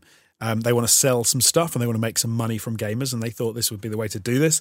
We already knew about it, like they'd already talked about it. I think we even covered it on a news story a couple of weeks ago, but it's actually happened. I tried to access it actually because Ubisoft Quartz is a website that you can go to. It's not available in the UK though, so I couldn't get onto it to actually see what the website looks like. I think the YouTube version, the unlisted link that was going around of the video that kind of announced and explained Ubisoft Quartz has been delisted by Ubisoft, is my understanding. I don't know whether they've made it private or. Well, you can still see it some places. Definitely, if you want to see the video, you can just Google like Ubisoft Quartz and you can check it out. It's like a minute and a half long. It's not very long, and it gives you an idea about what they're doing with NFTs. So just to like give you a rundown, if you haven't seen the video, effectively what they're doing is they are creating skins, cosmetics for things like weapons, vehicles, headgear, clothes, all sorts of different stuff. And first, this is going to these skins are going to be available in Ghost Recon. Thank you, Ghost Recon. I think it's Ghost Recon Breakpoint specifically. Yes, no, you're right. It's Breakpoint, and they're calling them digits. So you will be able to buy with real money, or with crypto, I guess. So you can put real money into a crypto wallet and then buy these through that process, I guess. You can buy these skins and things. But rather than a normal skin in a game, they will have I've lost the words. They will have numbers on them. Serial numbers, that's the word. They'll have a serial number, so they are unique items because there is only one version of, let's say it's a black balaclava with 0001 on the head. There is only one version that has 001 on the head. There'll obviously then be 2, 3, 4, however many they want to produce. They're going to be produced in limited editions, limited quantities, so they will have real world value, not just in game value. The idea being that you can buy sell and I guess trade these digits with other players and with people outside of the game if you wanted to, as we've talked about before. But it is, despite YouTube removing dislikes, one of the things I found quite funny about this, Jamie, was that people managed to kind of figure out how many dislikes and the ratio that people hated this video, which was quite funny. I don't know how you find that information out, but apparently it topped 22,000 dislikes, which was a 95% dislike ratio at the time. What was your take when you saw the announcement?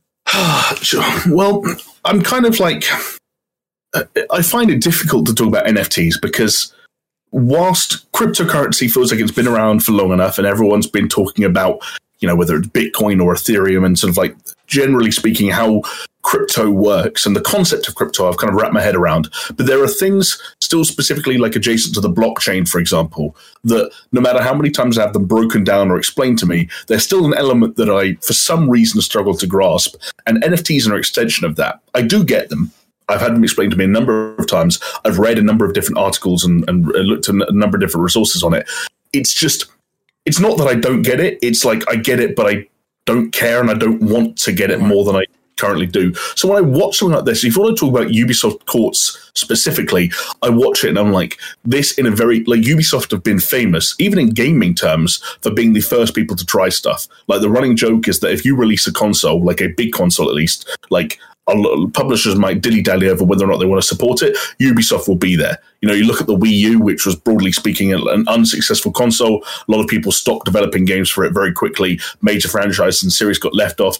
Ubisoft were like, fuck it, Rayman, Raving Rabbids, whatever. You got it day one. Like Eve loves that shit. He's there. They try stuff. Then we see it with streaming services, whether it's Google Stadia or Amazon Luma and stuff like that. Ubisoft are always there. So I'm not surprised that they're doing something like this. But there is an element of it that I'm just like, I don't really see the point. I'm not interested in it as a consumer. I'm not interested in it as a collector of digital items. I don't see any real money-making possibilities out of it for anyone beyond Ubisoft themselves, which is, I think, what fundamentally drives a lot of the reasons that people like to explore territories like NFTs. Someone is out to make money, and it's usually not us on this end of the bargain. And so I kind of I come around thinking like why fucking bother?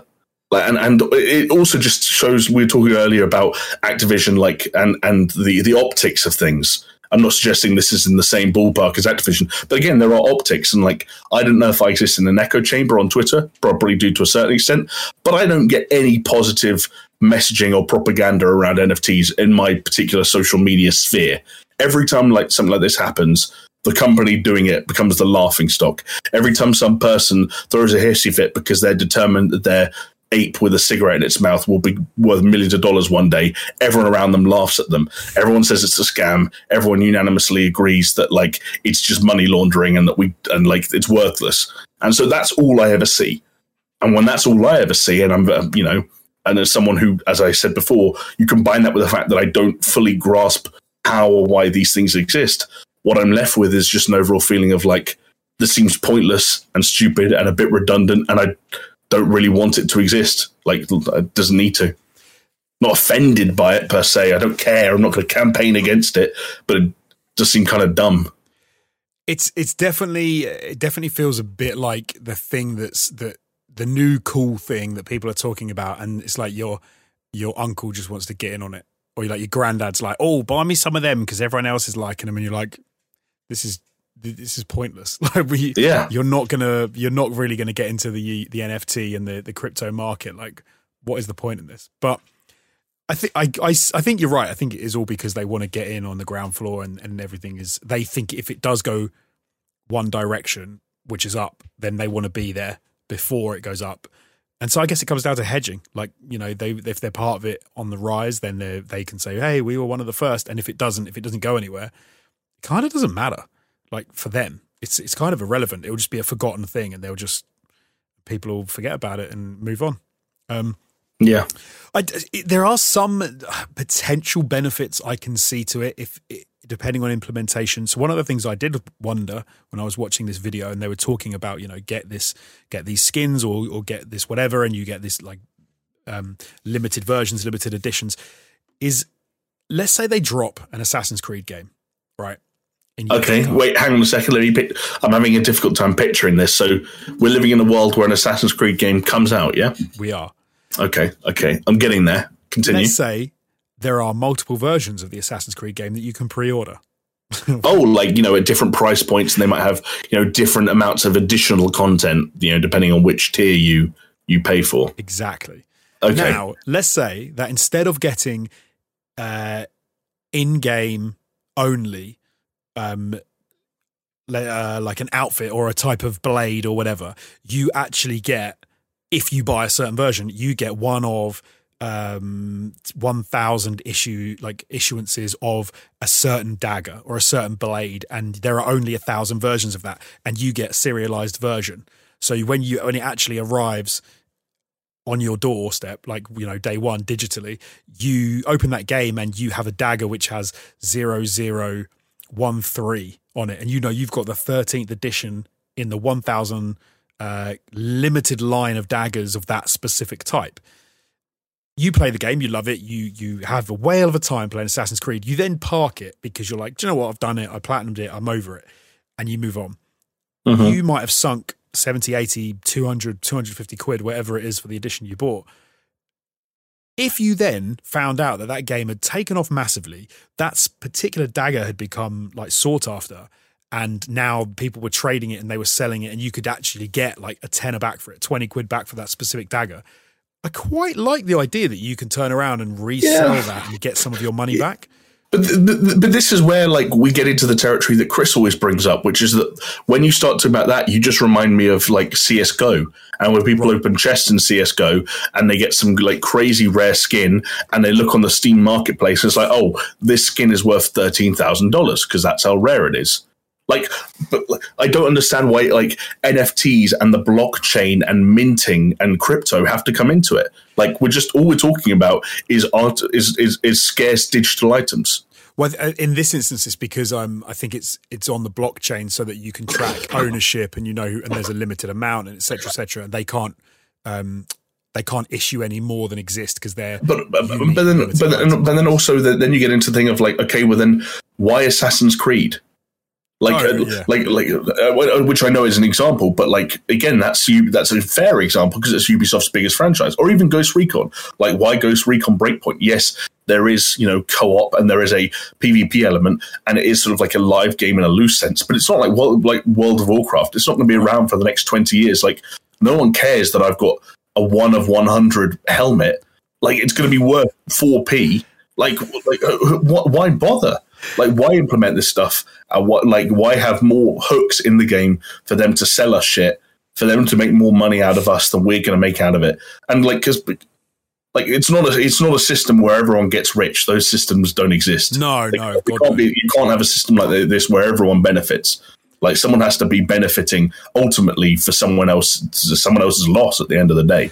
Someone has to be saddled with a thing they paid too much for. One way or another, that's where all of this leads. Well, so my thing is, if you're already paying, so basically, if you've got people that are already going to pay 100 quid, 90 quid, whatever it is for an edition of a game, and this just happens to be, instead of doing it through just digital things, they do it through this, then you might find occasionally you can recoup a tenner. And I'm like, I don't know.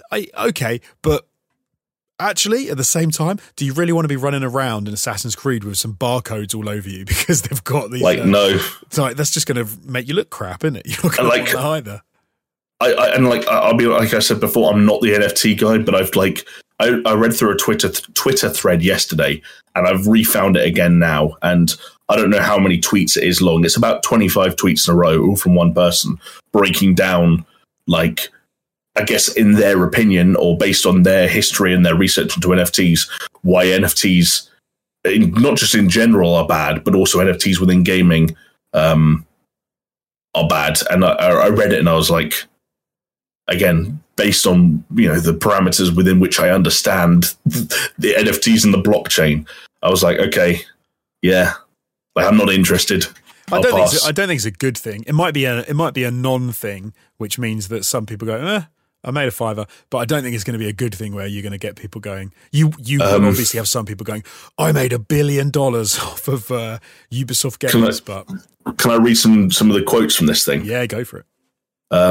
Logically, it never makes any sense for any game to use them, as the only way for any game to not totally fuck themselves over this is to allow zero interoperability. Interoperability. Again, that's another example. I don't know what that means. At which point there is no point in being an NFT and could just be a marketplace. Focus on the fact that all commercial usages are either logically impossible or made worse by being an NFT or better served by an API, and remind folks that games have been granted people for stuff based on other games for 20 years, and it didn't require any of this bullshit. Being able to trade outside the game is not valuable at all. The game can always just block any item or anything you can buy for any reason. Everyone hated Diablo 3 Auction House because it fucking sucked, and it was bad for the game, and no one cared what tech it used. That's interesting because, like you then say, it might have the opposite effect. It might make people absolutely hate it and be like, "This is absolutely." I was going to say he's then got a crazy diagram that he's basically got like a flowchart of all these different boxes, and it's a graphic that explains why a network of interoperable games can never work without destroying itself. And it has a whole thing of like game client 1 and player 1 linking to game server 1 and like minting items on blockchains and blah, blah, blah, blah.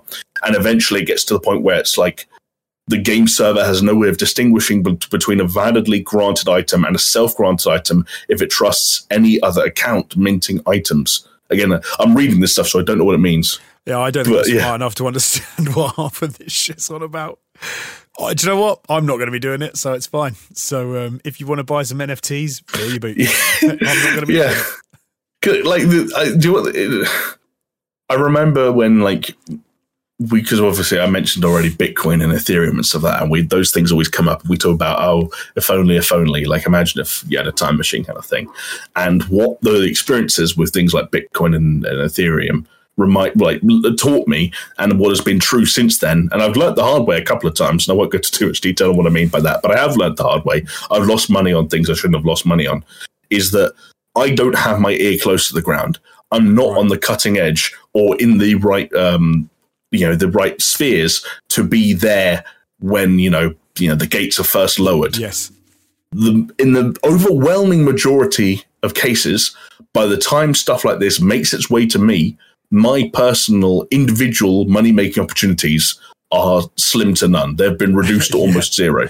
Now, obviously, some of these situations, maybe less so NFTs and video game NFTs, but if you want to go back to crypto, some of these situations may play out over the course of God knows how many years. And I don't know what's going to happen to cryptocurrency or Bitcoin or Ethereum in the next 10, 20, 30, 40, 50 years. And maybe there are a lot of people out there still saying hey, I know Bitcoin seems like a stupid thing now because it's however many tens of $1,000s per coin, but trust me, put your money in Bitcoin, you'll still make money if you're eventually.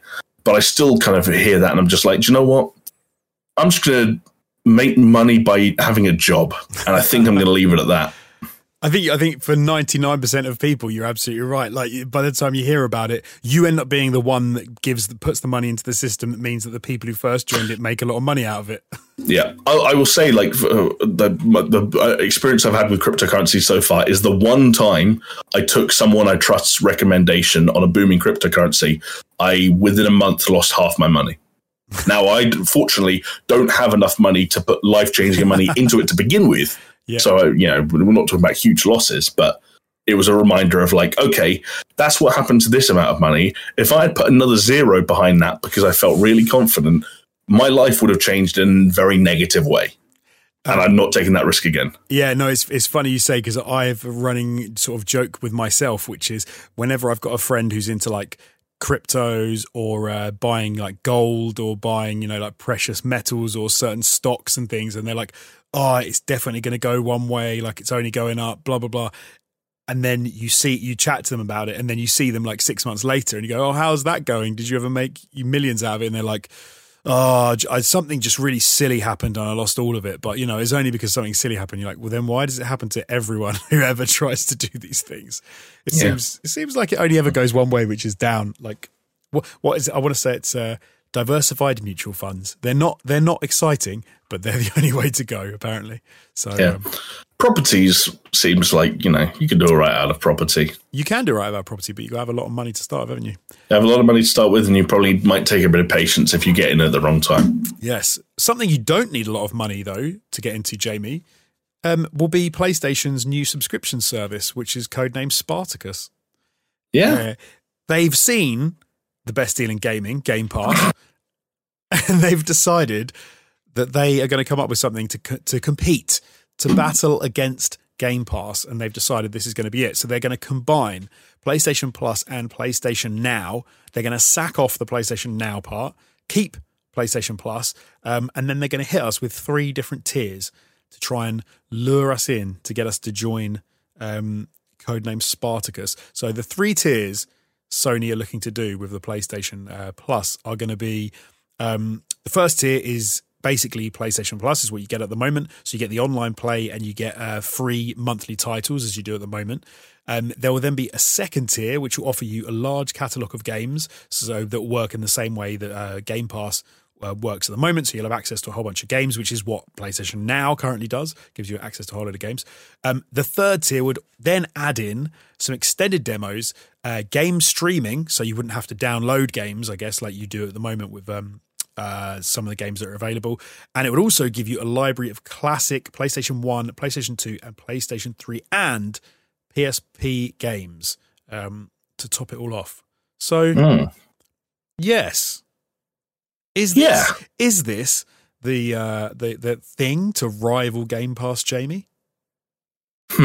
My gut reaction is no. And there's one big reason for that. And it's a very forgivable reason for PlayStation. Well, because I think that the reason Game Pass keeps coming up every now and then, even on this podcast and, articles on the internet and wherever the case may be, a lot of people are simping for Game Pass.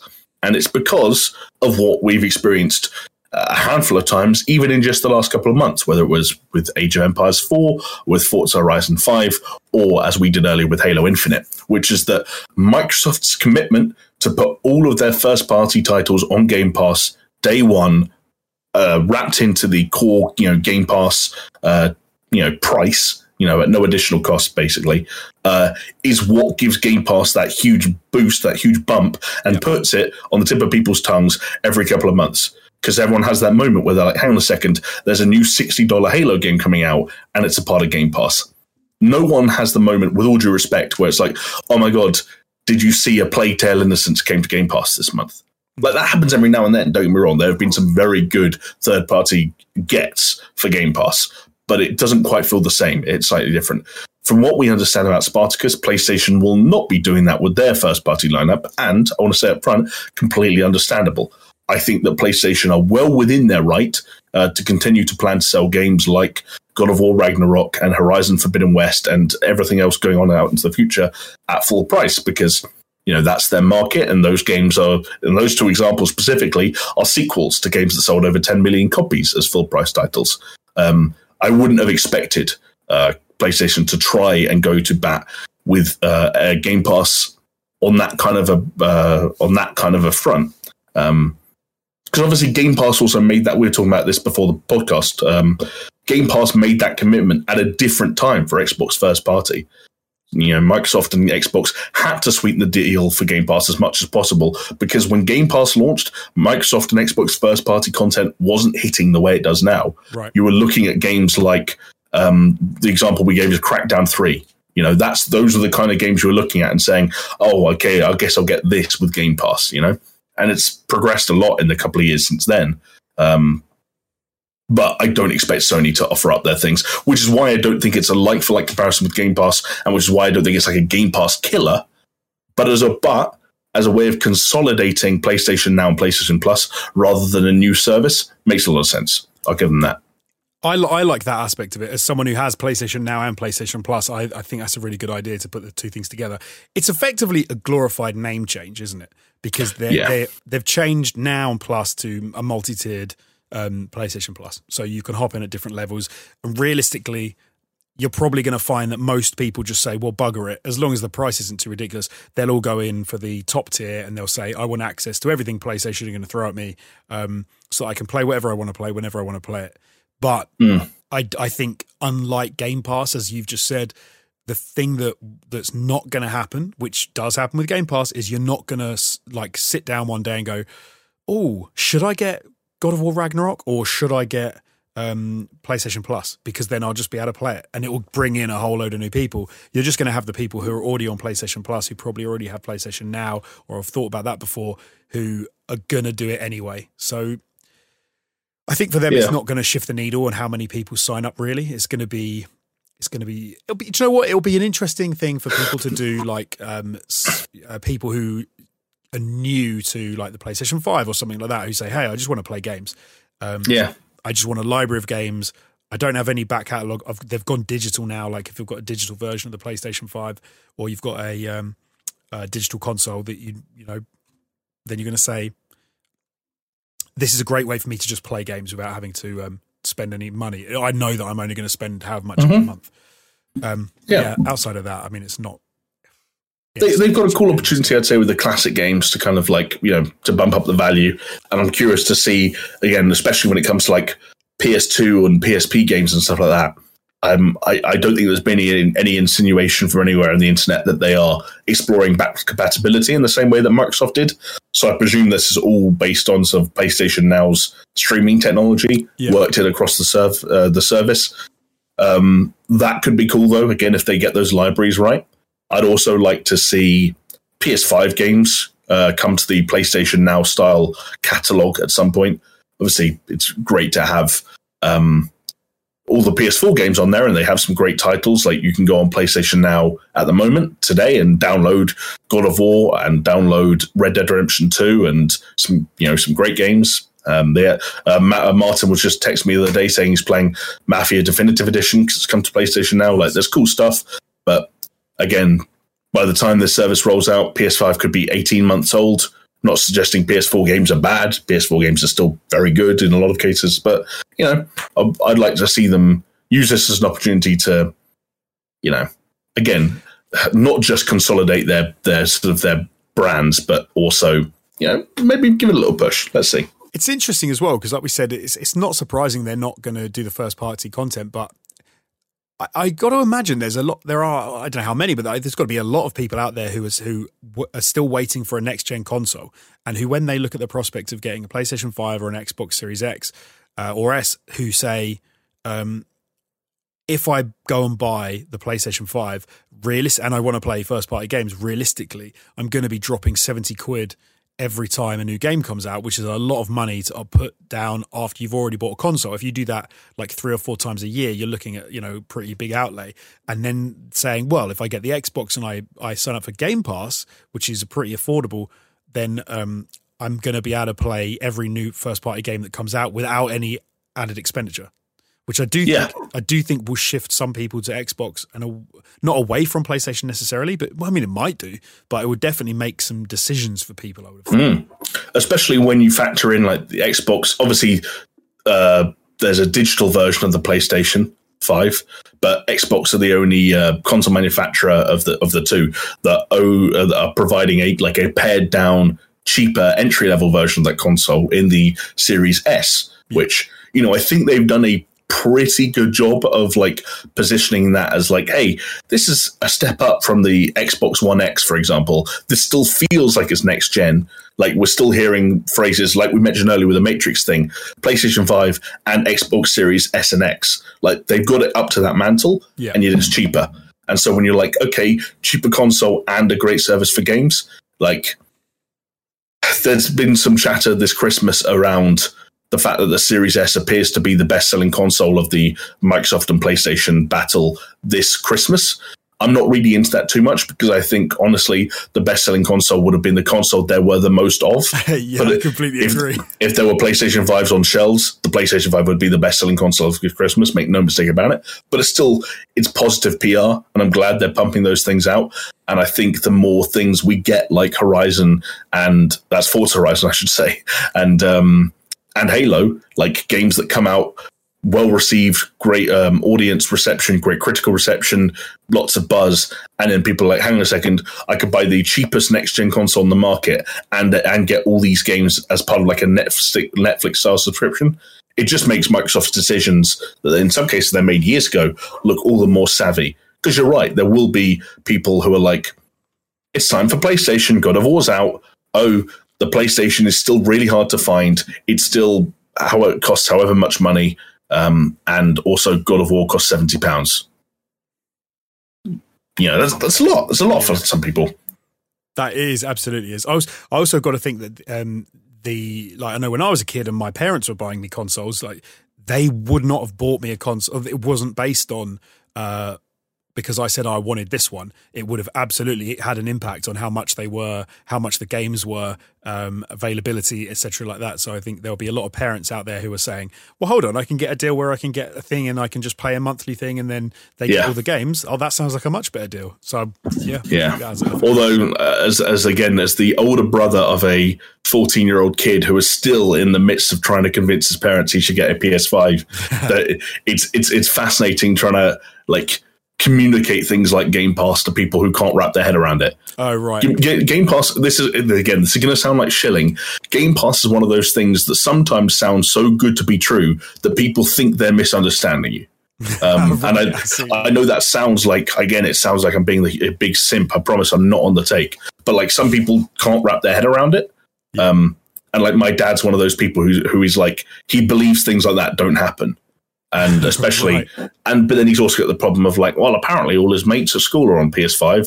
And then he's also got the other very parent-like thing is, I'm sorry, Jamie, I just spent the last 7 years buying PS4 games. I'm not doing a different console thing. I need the one where I put the old disc in and it still works. Because they hate the idea of buying games for their kids that don't work anymore. Yes, because then it was the sunk money fallacy. It's that thing. Yeah, exactly. It's it doesn't matter. He's never going to put that copy of FIFA 14 in a PlayStation 5. We don't need to worry about this too much, Dad. Yeah. Well, I think we can say that PlayStation kind of know what they're doing. They're not really taking much of a risk. They're just framing it in a specific way. So they're definitely not just throwing the dice, Jamie, and taking a punt because it's very calculated. I like that one. Someone who are being a bit shaken up and are throwing the dice is EA because following the launch of Battlefield 2042, Oscar Gabrielson has left the company. He was the GM and he's being replaced by Respawn's very own Vince Zampella, who we talk about quite a lot in this company because we do quite like Respawn. They've made a lot of good games. So he's going to be given a bigger role. He's going to be the boss of Battlefield, which... I hope that's his actual job description, his job title. Battlefield boss. So. But 2042 needs some help, don't they? Because it's not been a very good launch for them. It's been a bit iffy. To have the number of down votes they've had on Steam and the number of negative reactions they've had has got to be pretty dire for them to have a game that should have launched in glory. Yes, which makes the kind of the shake-up very interesting because EA can be quite unpredictable. We've seen over the years, they back some franchises at times where it doesn't always make sense. They can other franchises at times where it doesn't seem to make sense. You never really know what they're going to do next. It was clear, though, from the beginning that 2042 was a big push for them. DICE had kind of been a bit here and there recently. I'm not going to suggest that Battlefield 5 and Battlefield 1 weren't good or successful games. In both cases, they were both. But between jumping around different time periods in Battlefield and the curious excursions to Battlefront that both for different reasons didn't always work in the way they would have liked them to at launch, 2042, it didn't feel like all or nothing, but it kind of I felt like there was a lot riding on this for EA and DICE, and I worried that if 2042 didn't work for some reason, then it would be drawing board time. Right. But this suggests that even though 2042 hasn't been a unanimous success, I believe it's sold pretty well, I'll say that much, but obviously as we know, the player experience, the user experience hasn't been ideal. And I personally, as an anecdote, know a lot of people who would be Battlefield players who are holding off for now.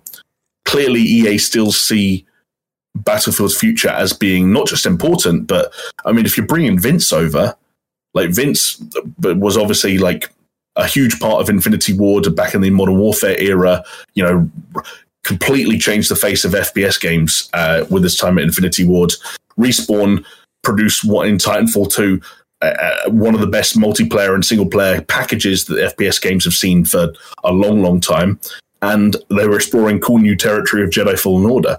So to take him away from that and to say, hey, you're the Battlefield guy now, that's a big, big move that could be really promising for it's DICE. Kind of an inspired choice, though. Like if you like look at the things that Battlefield may be getting wrong and not doing quite right, just get that player experience down, make sure everything is hitting the right notes. I mean, it kind of makes sense, right? To someone who's had so many successes like recently as he's had with Respawn.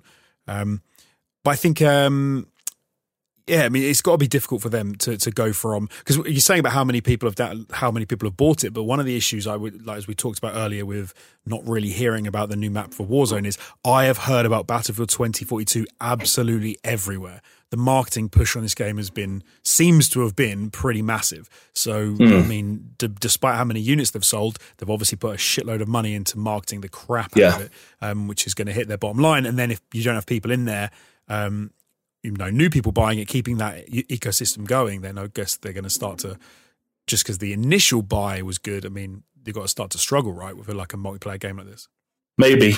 Although, again, I've heard lots of people talk about how I think the long-term goals for 2042 start to actually look quite positive. A lot of people talking about the portal mode that's in there at the moment, which of course brings in components from lots of previous games in the series and mix and match them all together with all kinds of customization of game modes and maps and experiences and so on and so forth. If that has legs, that could be a really powerful thing. And lots of people, like you talk about insiders, Tom Henderson, big Battlefield guy, has talked about the development of this game, how quickly it came together, how much actual core development time there was on it relative to how long the game in theory was around. It screams of a game that will be where it needs to be sometime next year. And if they're smart about that, as we've seen with many other games over the last decade or so, you can time a big push and a big sort of revival of a game alongside it getting to the point it needs to be and really inject new life into it if you play your cards right. And I think having a big player base or a solidly sized player base, which it sounds like they've just about achieved at launch, helps. Yeah, for sure. So, but they don't want this to. They want to sort of roll this out into an extended Battlefield universe, right? They want to do the old. What every company seems to be talking about at the moment is that they're not stopping here, as we've heard from Ubisoft and we've heard from other companies like, we're going to build these little interconnected universes where these games will come together and they can just, I suppose, make money forever. So how's that going to come about? Do you think this is going to be based off of 2042 and that they're going to try and roll that out into something? Or I really don't know, dude. Like a lot of this, like I said, kind of took me by surprise. Like I didn't expect EA to put as big a bet on Battlefield going forward as it seems like they have done with this. There's a part of me that I'll say up front is slightly concerned. I think we talked about Vince, right? One of the issues you've got with Vince is there are so many ways to, like first name terms, Vince, me and Vinny. There's so many different ways to interpret that man's skill set, right? Mm-hmm. When you look at, like, let's break down Call of Duty 4 Modern Warfare, let's take Titanfall 2, and let's take Apex Legends. Do you want Vince Zampella to do to iterate on first-person shooter design in the way he did with Modern Warfare and find bold new directions for that genre to go in at a time where, maybe it's arguably getting stagnant and Call of Duty's big premium entries aren't hitting like they used to? Do you look at what he did with Titanfall 2 and say, actually, we need this guy to create the most polished versions of both the single player and multiplayer products that these games can provide and make a happy marriage between the two and do what some would argue Halo Infinite's kind of doing at the moment, which is if you have a really good campaign and really good multiplayer and everything feels tight and fluid and polished, you bring that together for a great package, a Titanfall 2S package. Or do you take the Apex Legends thing, which is actually this guy's work at Respawn, I know Respawn is more than just Vince Zampella, but for the sake of argument, created a very solid free-to-play outing, very solid battle royale game, also made very clear cast of characters that with very clear monetization options and monetization hooks, which at a time where Battlefield insiders have suggested that a hero shooter, I should say, could be in the works. Is that what they want Vince for? if they're, I'll summarize that in a sentence. I apologize. If they're taking Vince Zampella away from Respawn and into the Battlefield fold because they want him to be the lead designer or the project lead or the creative lead in some capacity of a Battlefield hero shooter, because hero shooters are the trending thing and they're easier to monetize because, like, hey, this is your favorite character, come and get their skins. It works for everyone else. Then that fucking sucks. You're right. Yeah, I'll say that up front. But the wording around here, around this connected Battlefield universe, is that some of them, there's an opportunity there when they talk about shared characters and shared narratives. I'd like to see Vince Zampella take the reins, at least in part, on like a big blockbuster cinematic story in the Battlefield universe, or a campaign in the Battlefield universe. A campaign, Jamie, in a Battlefield universe. Well, yeah, because they fucking like I think that what they told us was a campaign in Battlefield 5 and Battlefield 1. In both cases, were like, I get the whole weird vignette thing. Yes, you tried something different. It didn't feel right. And I'm reminded of Battlefield 3 and 4, which weren't great. Like the writing and like some of the narrative elements of those games weren't that strong, but you were still playing like cool, big budget cinematic campaigns. Yeah. And again, Titanfall 2 had one of the best first-person shooter campaigns of all time. It was fantastic, yeah. So please don't bring Vince Zampella into the Battlefield fold to get him to design heroes for a hero shooter. That would bum me out. The idea that he could be on board and they could be talking about making, going back to making a campaign for Battlefield, and especially if it's in that sort of 2042, that sort of near future-esque thing where he can stretch some of his sort of his muscles when it comes to, Titanfall being a futuristic type of shooter and including some new things in there, and like Apex Legends, which is obviously sort of futuristic as well.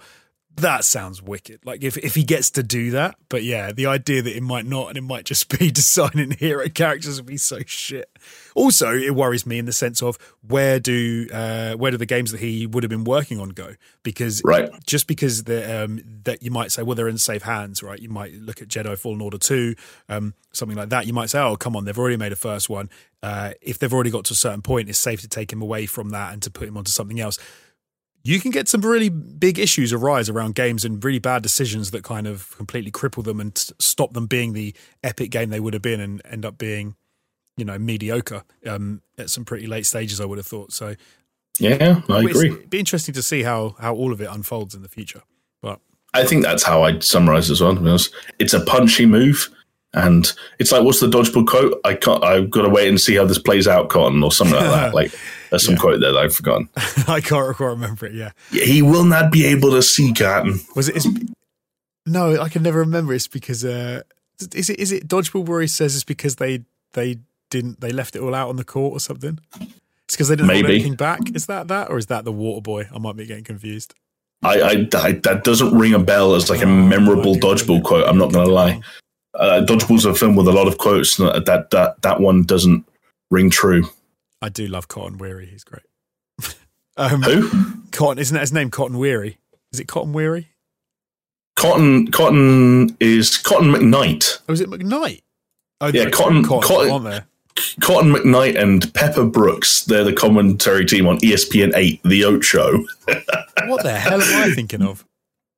Have you just got like the wrong films across the board here? Like you've got the wrong dodgeball, you've got the wrong Cotton, and you've got the wrong quote. Oh, weird. Cotton Weary is from Scream.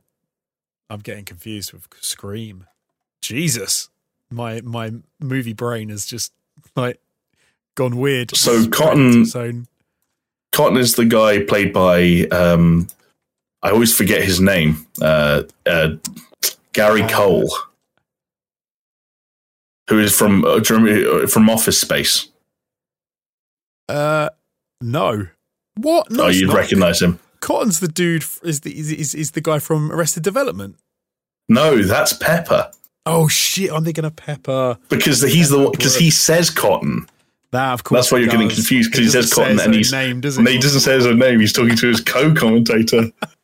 This might be the most scuffed conversation we've ever had. Oh man, I'm so sorry. I'm here for it. I'm glad this happened recently enough. Obviously, as a film that one of those films that I watch like every year.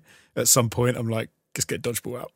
But it hasn't happened in the last couple of years, so maybe I should. There you go. Maybe that's something you need to work on. Yeah. Check out some Steve the Pirate. Hmm. Okay, Nice. we've probably got time to touch on one final story, which is talking about your favourite thing, Jamie. Yeah. Well, Okay. kind of your favourite thing. It's like the opposite of my favorite thing. Rockstar, Yeah. proximal to Rockstar. GTA 5 have got some new lovely fresh content coming out for GTA Online specifically, and you're going to get to play as Franklin and do some stuff with Dr. Dre. I don't think you play as Franklin. I think you're still going to be your GTA Online character. Oh, of course you are. Franklin's back in the building, which is the headline. Can you tell how long it's been since I've played GTA Online that I forgot that you don't play as the characters? I guess something in the ballpark of 8 years. It's been a long time. No, actually, we played some at... Yeah, we did a stream when they released the casino. We did. We tried to spend $1 million? Yeah, we tricked our employers into letting us spend the budget for a video on the in-game money in GTA, which we then put in our own accounts and spent a whole video going to the casino and just spinning the wheel and seeing what we could win on the big. We were high rollers that stream. That was good fun, man. I like that. That was good. Just spending other people's money was great. Yeah, we made a good habit out of that. We did. But this new DLC is called The Contract, and it comes out on December 15th. So the idea behind this is that Franklin is going to be running a celebrity solutions agency, and you're going to be tasked with retrieving Dr. Dre's stolen tracks. There's also a new radio station and some guest hosts popping in, like Dr. Dre, as you'd expect, but a bit of Snoop Dogg, who's been leaked that he'll be on there as well. I'd imagine there might be a few other people popping in. I've never seen a bullet point butchered so badly. What? You just skim read that, picked out the words you liked, and made the rest up. Oh, Snoop Dogg leaked it. I see. This is so Snoop Dogg a couple of weeks ago, we talked about in the podcast, talked about how Dr. Dre had been in the studio working on stuff for a new GTA. And we speculated what that could mean. And now we know it's this GTA Online expansion, which will have a new radio station with new hosts, as you expect, but also new and unreleased tracks from Dr. Dre. I don't know whether he made them for this or whether he just had them in the vault. I'm going to say, and that I wasn't wrong, and Snoop Dogg will have a track on there as well. And that's ironically, you're probably right. With Dre. I actually agree with you. The main reason I wanted to bring this up is I just thought it was a bummer. Like, I think it's a little bit boring to get angry at the lack of single-player DLC for GTA 5 after all these years. Again, it's been long enough. We can move on. Clearly, it was never going to happen. And, I just think it's like... It's a little bit. It feels like someone pulling on your heartstrings. It's like emotional manipulation. Right, having to sit down, open Twitter, and see a trailer where Franklin before my very eyes is up and walking and doing things, and to know that Sean Fontana or whatever his name was went back into the VO booth and recorded new lines for Franklin. You did all of this. You got Dr. Dre in. You got a bunch of other. You've got a new radio station. All this music. All this cool stuff, and it's but GTA Online. And I'm not gonna touch it. I can't. It's so inaccessible to me now, GTA Online. The amount of stuff I see online of people playing GTA Online, and I'm like, how is that possible in a GTA game? Yeah, but also understand what's going on, and I'm like, I can't do that. I don't know if you're the same as me, but do you remember so in the aftermath of that Autumn Gaming stream that we talked about? For a couple of weeks, you and I both kept playing a bit of GTA Online here and there. Because again, we had characters with millions of dollars, and money is a big sort of a gate in the online experience where the cars you drive, the businesses you own, the things you take part in, a lot of it is, gated by money. And what I just found was the way what were clearly previous expansions and additions and sets of missions and blah, blah, blah, blah, blah. Everything was kind of piled on top of each other. I found it bizarrely inaccessible. And there were so many things I remember going through menus. And it was this is part of that pact, but you need to be this level and it costs that much money and you need to have completed that. And it's it was layers on top of layers. And it's I guess, this is what 8 years of updating GTA Online looks like, but also how the hell are you supposed to start playing GTA Online in 2021? It felt difficult to do. Yeah, no, I was exactly where do you go? Where do you go? What content do you do? How do you start making money? How do you start leveling up? It's a difficult one. I felt it was completely inaccessible in that sense. Like it didn't.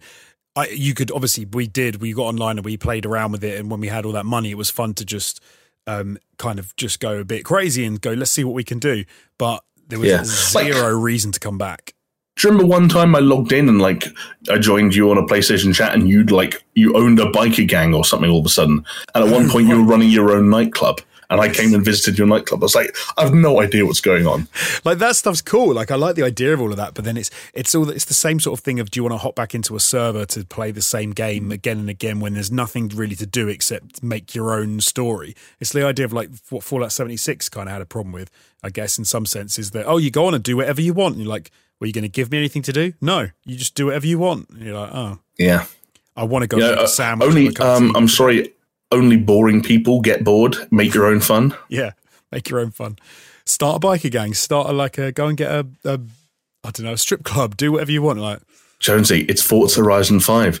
It's intrinsic versus extrinsic motivation. It is. I don't have enough of the intrinsic motivation. I need some of the extrinsic stuff to get me going. Yeah. And just, hey, it's a sandbox isn't enough. That happens with old age. You need people to tell you how to have fun in a video game. Yeah, Breath of the Wild is like, hey, it's your playground. It's like, I don't want it to be. Give me a marker. I want someone to, put a blanket over my lap. When do I level up? When does the game get easier? I don't want to. Yeah. Do you know what I had for the other day? For the first time, I watched my 5-year-old playing a game, and he was smashing it. And I was like, when the hell did he get this good at gaming? And I thought, it's not going to be long before he's better than me at everything, and I'm just going to quit. Do you think you have a prodigy in your hands, perhaps? Maybe. Although he was playing, what was he playing? He was playing Sonic, like Sonic Run or something. I don't know. Like it's like an iPad game where you collect things, as you'd expect. Like a Temple Run style thing. Yeah, kind of. You're just running away from the screen and jumping over things and dashing through things and rolling into a ball and doing whatever. I felt old. I felt very old. I get it. I reckon you put him in front of Valorant inside the next 3 to 6 months, and we're onto something here. Maybe get him streaming. Yeah, exactly. Yeah. Is it too late to give him plastic surgery to make him look a little bit more Asian? No, not too late. Okay. I could probably try. I think we've got an opportunity here to really turn this into something profitable. I don't think you need to look a bit Asian to get the money. I don't think I'm just saying that I think being half Asian and being really good at Valorant is just a really solid foundation to build at least a streaming career from. You've got to look legit, because you've got to look legit, right? You can't just be legit. Exactly. Look the part. Yeah, I see what you're saying. And you've got to cover your mouth every time you get embarrassed or you laugh or something. You just got to cover for some reason. It's embarrassing to show you. It's baby steps. Baby steps. Well, with that bombshell, we're at the end of the show. Thank you, Jamie, so much for coming along and being on the show this week. Once again, sorry that Chris wasn't here. He'll be here next week. He had to go somewhere and do lots of hard work, so that's why he's not with us today. But he will be here next week. And so, let's have a Chris-related code word to let us know that you got to the end of the show. What could we have? I like that. I like the idea. Come home, Chris. Come home, Chris.